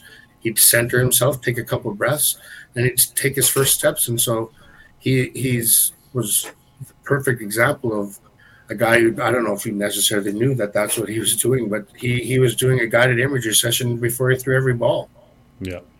I mean, like, he literally took the first steps with his eyes shut. I mean, that's a guy who visually knows what's going on. Have you ever tried to walk up and approach with your eyes closed? It's not so easy. Right? And the dude was really good at it, right? But that's knowing your body's going to react to what you're doing. That's like, he centered and was calm. He never looked out of place from, a 10 bagger to a 15 puncher. Like, he'd never looked any different, because he just got up, he did his routine, and being that machine is what I think really made a big difference for him. So, how I would be telling, with the question we talked about, is I would really be starting off with learning the breathing, like, work on getting your heart rate down.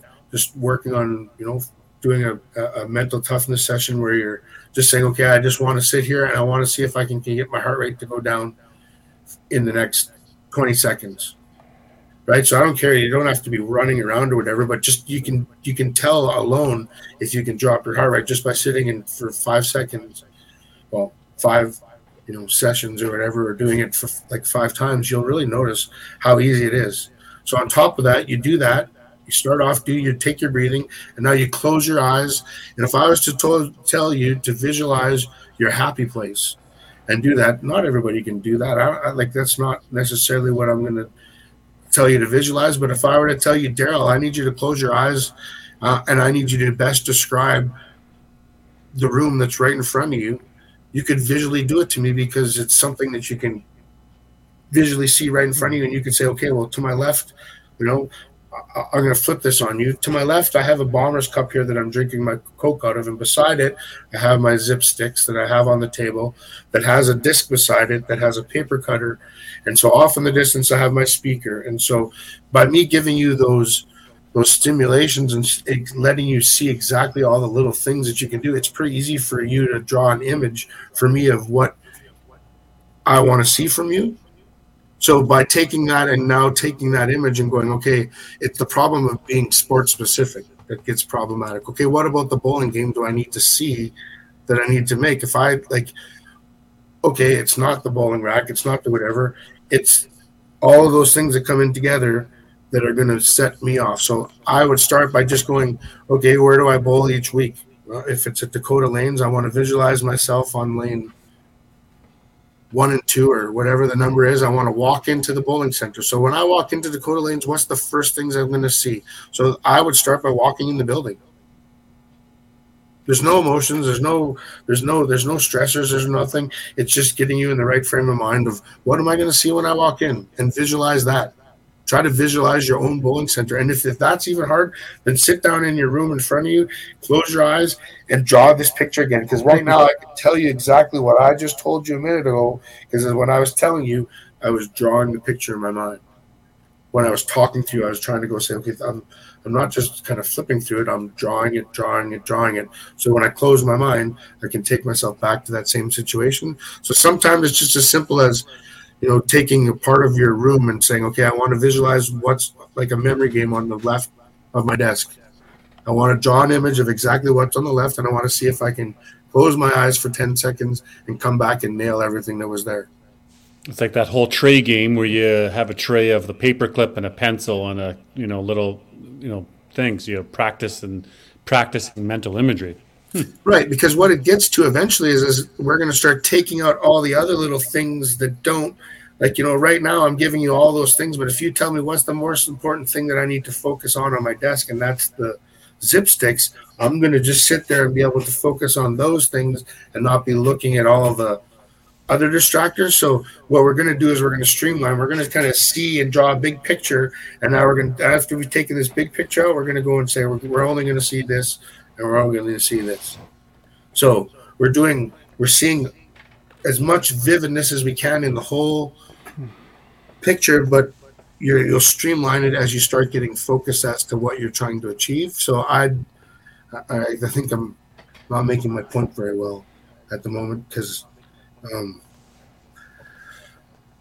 I think if I was to say to you, I want you to put everything off your desk and you put one thing on your desk, and I need you to describe that one thing to me as best as you can in as most detail as you can. You'd go as much as you could from it. So you'd say this, and this, right? Now from there, being able to take that, and for me to say, I need to be able to take that same words and put it into a way that I can visualize it so that I can go back and access it whenever I want to, is what we're trying to do for bowling, right? So I want to take, so as much as I'm saying it's less about the big picture, it's really, really definitive about what you're trying to accomplish. So I don't want to get distracted by saying, I just want you to visualize this as an anything, because now I'm getting back to what Buddy said. There's I sit down and I have nothing I can focus on. Mm-hmm. So I pick the one thing. For me, do you get emotional about punching a head pin? Okay, let's just do that. So for this week, then sit down, and I want you to the first time I want to sit down and I want to punch and I want to be not successful. And I'm just going to see everything about what happens when I'm not successful. Do I get angry? Do I get pouty? Do I get focused on, bad shots? Do I what of it's a problem? And then let's focus on that. Let's visualize all those things going wrong.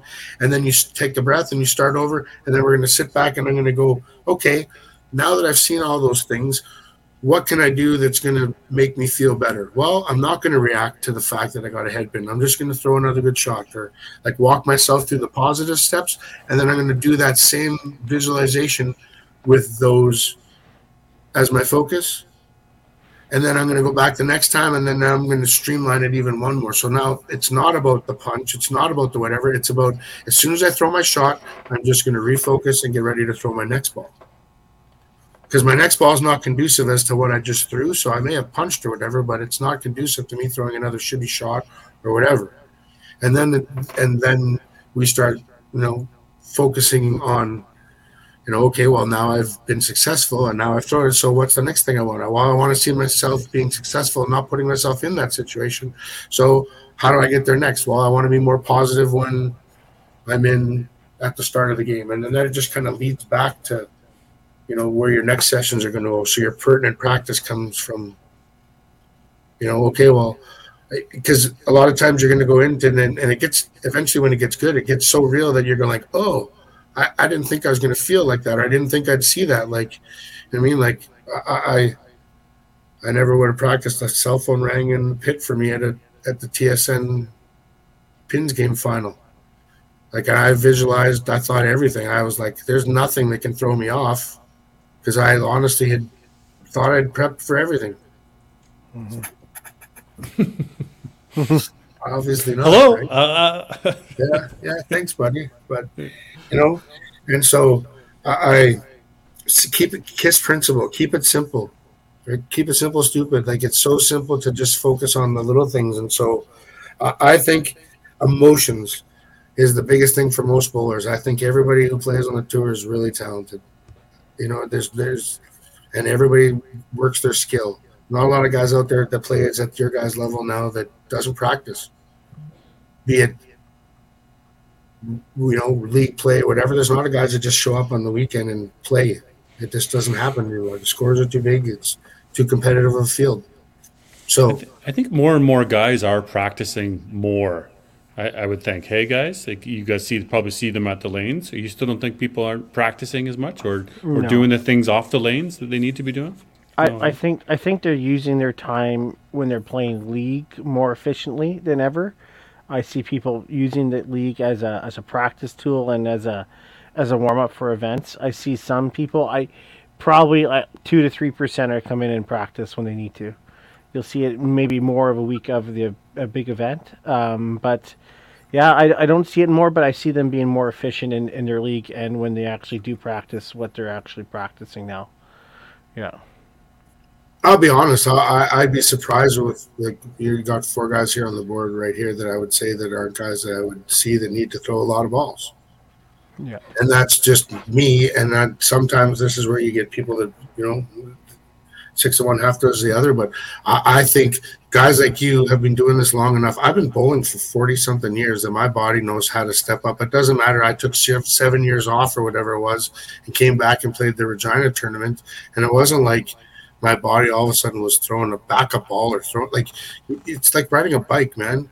And I say, I hate to be this way, but I tell my kids at football all the time, do you really think about it when you wipe your ass? It's a pretty complicated thing, and there's a lot of bad things that can happen to you when you do it if you don't do it right. But do you think about it all the time? No, because it's a natural thing. You just do it. Right, so that's when you get good at it. That's where it should be. It should just be a matter of hopping and getting it done because you're not having to walk through every stupid little thing of the process. Absolutely. I'm glad we're doing this session because I was starting to lose belief in the argument that mental game is so valued and so important. I was starting to go more towards you need to bowl, you need to have reps, you need to throw balls, you need to pick corners, you need to do 3 pins, you need to, and you need to execute, you need to do this. But you're kind of, I'm leaning now back towards, now I'm not doing enough work on the mental imagery and the preparation and the visualization and the things that can happen, that by doing all of that work beforehand and up in the head and all the visualization will prepare you for that moment of when you're in it, that I'm masking the mistake with execution shot when it really is mental. But this has helped me now think a little bit more into the mental side of practice. Well, I think you guys are all at the level that you can all be easily national champions or tour champion in a heartbeat, right? That being said, that shouldn't be a part of the discussion for any of you guys, but it's about being it's about being at the ability to do like that, to be in the IPS state and be able to perform at that state. I don't think you guys need to go and like you guys all have all this the talent in the world. I don't think you need to go. I don't think you're going to all of a sudden not be on the bowling lanes for a long period of time. All of a sudden you're going to do a 3-step or a 5-step approach when you were a 4-step. Like it's just your body doesn't roll like that. You know what I mean? It's repetitive and it's so consistent for you guys that I think that it's proven by showing the piano keyboard thing that you don't have to throw the balls in order to get the same repetition. So if you're visualizing and working in those shots into your routine and you seeing the same thing that you were doing in your practice on top of dealing with the emotional and the other things that you can get from the guided imagery part of it, I think it's 100% better than going out and throwing balls when there's nobody else beside you and you're just chucking, and you shoot great scores and you're like, oh yeah, I'm fucking playing great. That has no relativity to what's going to happen in a cash tournament. None. Yeah, you know, I'm sitting in my bed and I'm visualizing the stress of me needing a shot in 10 to win my match in a Regina tournament in the 10th frame of the third game. That's a pointed point that's going to be more conducive to me being successful than it is of me going and throwing an air at Dakota all night. Yeah, So you know, I want to preface this with saying I completely 100% agree with you, but I want to tell a funny story that happened at Nebs. Kelsey was facing Sly, and he forgot what foot he starts with and how many steps he took. He was literally in the middle of the match. He's like, I forgot how to bowl. I don't know what foot I start with. I don't know how many steps I take. I have no idea what's happening right now. I don't think that that's a bad thing. No, it was just interesting to see. To be able to be so far and so out of context. Like sometimes I go up and I look up and I've gone to my teammates. I'm like, hey man, did I have a spare last frame? And they're like, yeah, man. Don't you remember? I'm like, no, because I literally try to tune it out when it's done, like, good, bad, or otherwise. I've moved on, and there's times I look back and I'm like, sheesh, did I just do that? And they're like, mm-hmm. But that's being not that I'm not in the moment. I'm just trying to be in the moment. Like there's looking back, nothing I can do about that. Like move forward, focus on your next shot. Like, you know, sorry, Dex. I want to see how mental imagery and mental game is so important. I say this all the time, and I know Scott, you know him well, but Brad Mowens, right? That guy, his mental game is through the roof. And you watch him win his TPC and how he was standing there, his same routine. He knows what the score is without even looking at the score, right? He is so in tune with what he's doing. And like, I mean, Gary has a great mental game as well, but watching Brad always go through, I think he doesn't throw a lot of repetitions, but he's always there because of his mental game. Yeah. Yep. One of the toughest guys mentally because he doesn't get phased. He's a tough guy to beat because you never have him against the ropes and he never feels that he's vulnerable. Yeah. So this is an interesting comment by JB, and I think I've made it like pretty clear through all these podcasts that I kind of like. I always find ways to distract myself pretty much all the time. So that's me chatting with people or wandering around. And when I'm in between frames, I don't spend any time thinking about bowling, really. I'll spend all my time mentally somewhere else.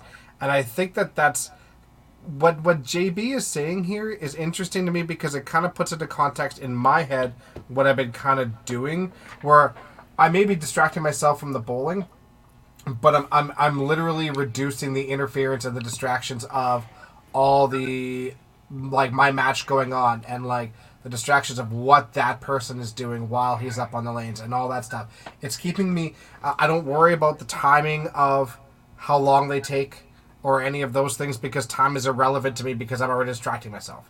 You know, it's reducing those outside influences by having my own personal distractions and not the ones that could affect me, if that makes any sense at all. 100%.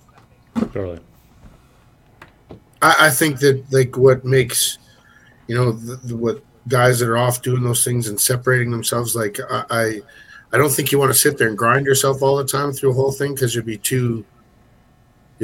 you just beat yourself up too long over the day because every match is so long. It's okay if you had a 1-match day and you got out of there, but if you're playing both sides and you're going to go on for a while, the emotions and the grind of it just gets too much that you need to have like being able to separate from the moment. The difference is you can come back and you get yourself centered and focused again, that you're back into the moment, versus other people have the problem is they try to separate themselves from the stressors and what's going on in their match and the things that are inhibiting emotions, and they try to separate themselves from that and in turn get themselves into disempowering thoughts and feelings because they're out of the context of being in the match, if that makes sense. Do you know what I mean? Like they try to separate to put those things away from them, and all of a sudden now they've divided themselves and now they can't get back and have a tough time being in the moment when they step back on the lane.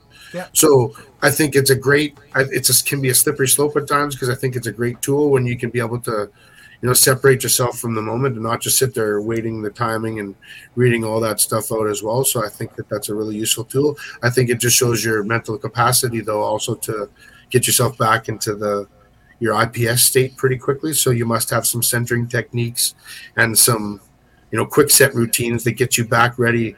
Like, you know what I mean? Like I as soon as I start spinning the ball in my hand, if you ever watch, I have the same pre-shot. Like I'm kind of like BMO that way. And I pick my towel up, I pick my ball up, I spin it, I blow on my hand, I step up, I like that. I rub my, like there's a certain routine that I follow repetitively because that's what golfers do. That's what the best athletes are going to do. Like tennis player, anybody who's really good at a repetitive sport has a pre-shot routine that they follow religiously.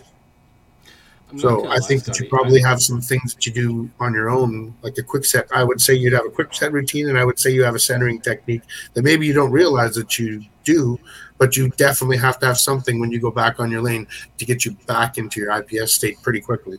Totally. Because otherwise you'd just be shit all the time. Yeah. Because you'd walk away and you'd be like, "Oh, whoa, what was I doing?" No. You got to perform. Yeah. So, right, walking off the stage and then, trying to hop back on it isn't always the easiest thing, if the stage is really high up. So it's having a platform that you can manage to step off of and step on is what making you successful there, I'd say. Yeah, I definitely stole my pre-shot routine from you, Scotty, watching you. Yeah. Yeah, 100%. It was spinning the ball in a towel. I don't use a towel much anymore, but it was the same thing. Always. And I noticed what you did every time was the same. So I made sure when I was going up on the lane, I did the same thing every time I went up on the lane. Didn't matter what it was. If it was resetting the pins, picking up the ball, cleaning it off, practice sliding your sliding foot on the lane before you stepped on. I made sure I did it the same every time. I'm a huge believer of routine. Yeah. And I mean, you watch the best golfers and Tiger and you watch this, Nadal doing his little. He doesn't need to do that shit. But that's, you know what I mean? That's water. Yeah. Do you think Gino or Adam Weber would be comparable to Kevin Na?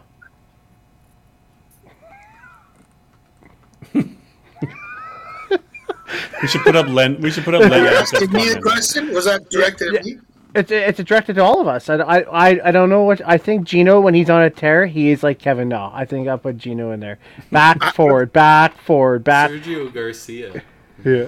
His little step up and This has been awesome, Scotty. Man, this has been good work. I always joke with Gino with his hands on his hips at the end of the foul line. That's my little Gino. Yeah. Shaking it out. Yeah. Shaking it out, going, man, you think every shot should be a strike, man? That's craziness. I love Gino. Yep. But you know what? Those guys, but that's, to Gino's credit, Gino's a guy who, I think used his talent and his skill to be one of the best and used his mental toughness and his mental game to beat people up. Yeah. 100%. And I don't say that disrespectfully. I say that in a 100% respectful way, that it was, you know what I mean? Like, me and Gino are really good friends, but Gino was not a guy that would hesitate to try to play mental games to win a match. And not say dirtily. I don't mean it like that, but I'm just meaning like he was a competitor, man. He if that's something you need to do, listen, man. I wasn't afraid to intimidate. Ask Bruno and Luke Duguay about how our first events went at the Nationals. Right, they slid over onto my lane 2 or 3 lanes over, and I timed my run so I could run them over at the foul line because the officials said they wouldn't do anything until somebody got hit, and I'm like, okay, I can take care of that. Right, but that's those guys were doing it to try and intimidate, and I'm like, that's how it was, getting in front of people's face, and that's you're using every tool that you have in your toolbox to win. I don't think is wrong. I like it. That'll go off. This could be a whole new podcast. On that section. Yeah. I would like to go through that. Yeah. Not to cut your session short or anything like that, Scotty, but we have reached the 2-hour mark. I think we should have you on several more times to build out this. Yeah, 150 episodes down the road, man. I'm gonna be freaking dead in year 2052 or something. The time you finally will hit me back. It was only 130 episodes this time. 130. We'll keep it shorter. Hey, I love talking the mental game of it. I really think that it's something that, we got 4 of the best guys on the tour event sitting right here in front of me, and you're 4 guys that have been sitting here engaged and interested in something that seems so complex yet so simple, yet such a tool that I don't think. Being honest, the 4 of you guys use it as much as you guys could, because I just think if you use this the way you could, you guys would be pretty much next to impossible to beat. Right? And that's a pretty hard tool. If I give all 4 of you guys to have that tool in your repertoire and all 4 guys have that advantage, man, it's the one thing I love about my D linemen that play football for me. They'll run through any brick wall that I tell them, because I know I'm not going to sell them up the river short. So they believe 100% into whatever I tell them mentally and what they're going to buy into. So, if you tell yourself that you can buy into something like that, it gets so simple. Yeah. I'm speaking for myself, Scotty. I know for sure I have not done enough mental toughness and guided imagery training. I've relied on my skill and my talent. The boxing jabs. And that was one of the ones I learned way early on from you, right? And controlling my emotions, but I still haven't done enough training of it. And as a guy who still doesn't think that he's in his prime when it comes to, pro league or cash tournaments or national championships, I think that by adding this in, and even at a late stage of the game that I potentially am in, mid 40s, I still have a lot to go. And by adding this into the mix, I'm gonna make it an actual specific task of doing this more often and training and documenting it and diarying it and working at it to see where we can get with. So I think that just again speaking myself, I'm looking forward to doing more of it. So thanks, man, appreciate it. For sure, anytime. Just let me know when you need me, and I'm glad to come back on. 150 later. Podcast number 300, bud. $2.99, Tim. $2.99. No, we start doing 5 a day or something. Then you got to start. And I hope everybody else. I mean, I know you guys got stuff. I hope the people watching.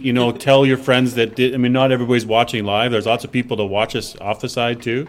You can get something out of this podcast. You can get something out of these sessions and learning it and going into details. There's a lot to undertake here, so it's definitely one to keep high on the list of the vault, bud. Yeah, it may take 1 or 2 times actually listening through it all to actually, take in all the information. So do it. I'll be honest.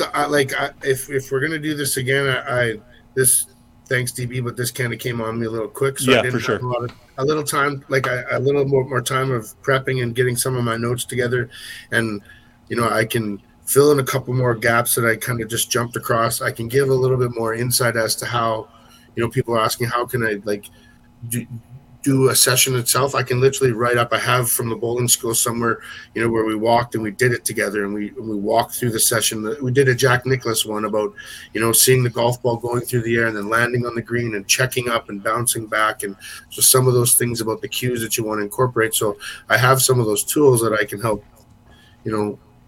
make it more definitive for people. But I just, it does. Again, I'd love to come back and try to give some more insight onto that, because it's the kind of thing. The more, the more you get to have a brouhaha about it, the more stuff that comes out about it. Because one question from somebody is probably the same question that multiple people have. So. Yeah, exactly. And I think that's kind of where, like, we're 149 into this podcast.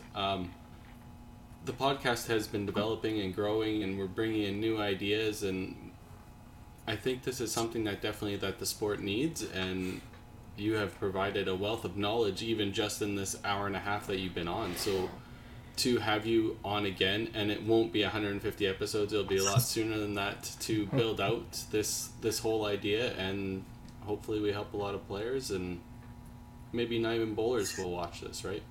Yeah. Yep, you bet. Sounds good. Alrighty. Well, with that all being said, Scott, thanks again for coming on. Thank you. Thanks, Scotty. No problem. Yeah. Anytime, guys. Appreciate it. We'll see you in a couple weeks. Yep. A week and a half. Next week. Week and a half. Holy cow! It's 8 days away. It's quick, eh? Oh, Yep. we're all going besides Tim, just so you know. So. What a Dead weight at home. loser! I'm a maybe now. Now we can party because he's not Yeah, coming. there's some commitments coming up that for the kids, and first band concerts and first cheerleading competition, first this. I'm like, oh man, Life so, getting in the way again. yeah. eh? There's so might be some more choices later in the season that I'm gonna have to. I'm going to. So this one might be on the. So we'll see. We'll see. Rocker. We'll see. No I know. worries. I know. Sorry, Scotty. All right. Well, we'll see you guys all next week for 150. Maybe we'll have something Yeah. special planned. So. Yeah, Hi, guys. maybe. Wesley, Yeah. Wesley will be there for say, me. I say we bring back mean tweets. I really do. Yeah. All right. Everybody have a good week. All right, take See care, ya. guys. Everybody. Thanks, everyone.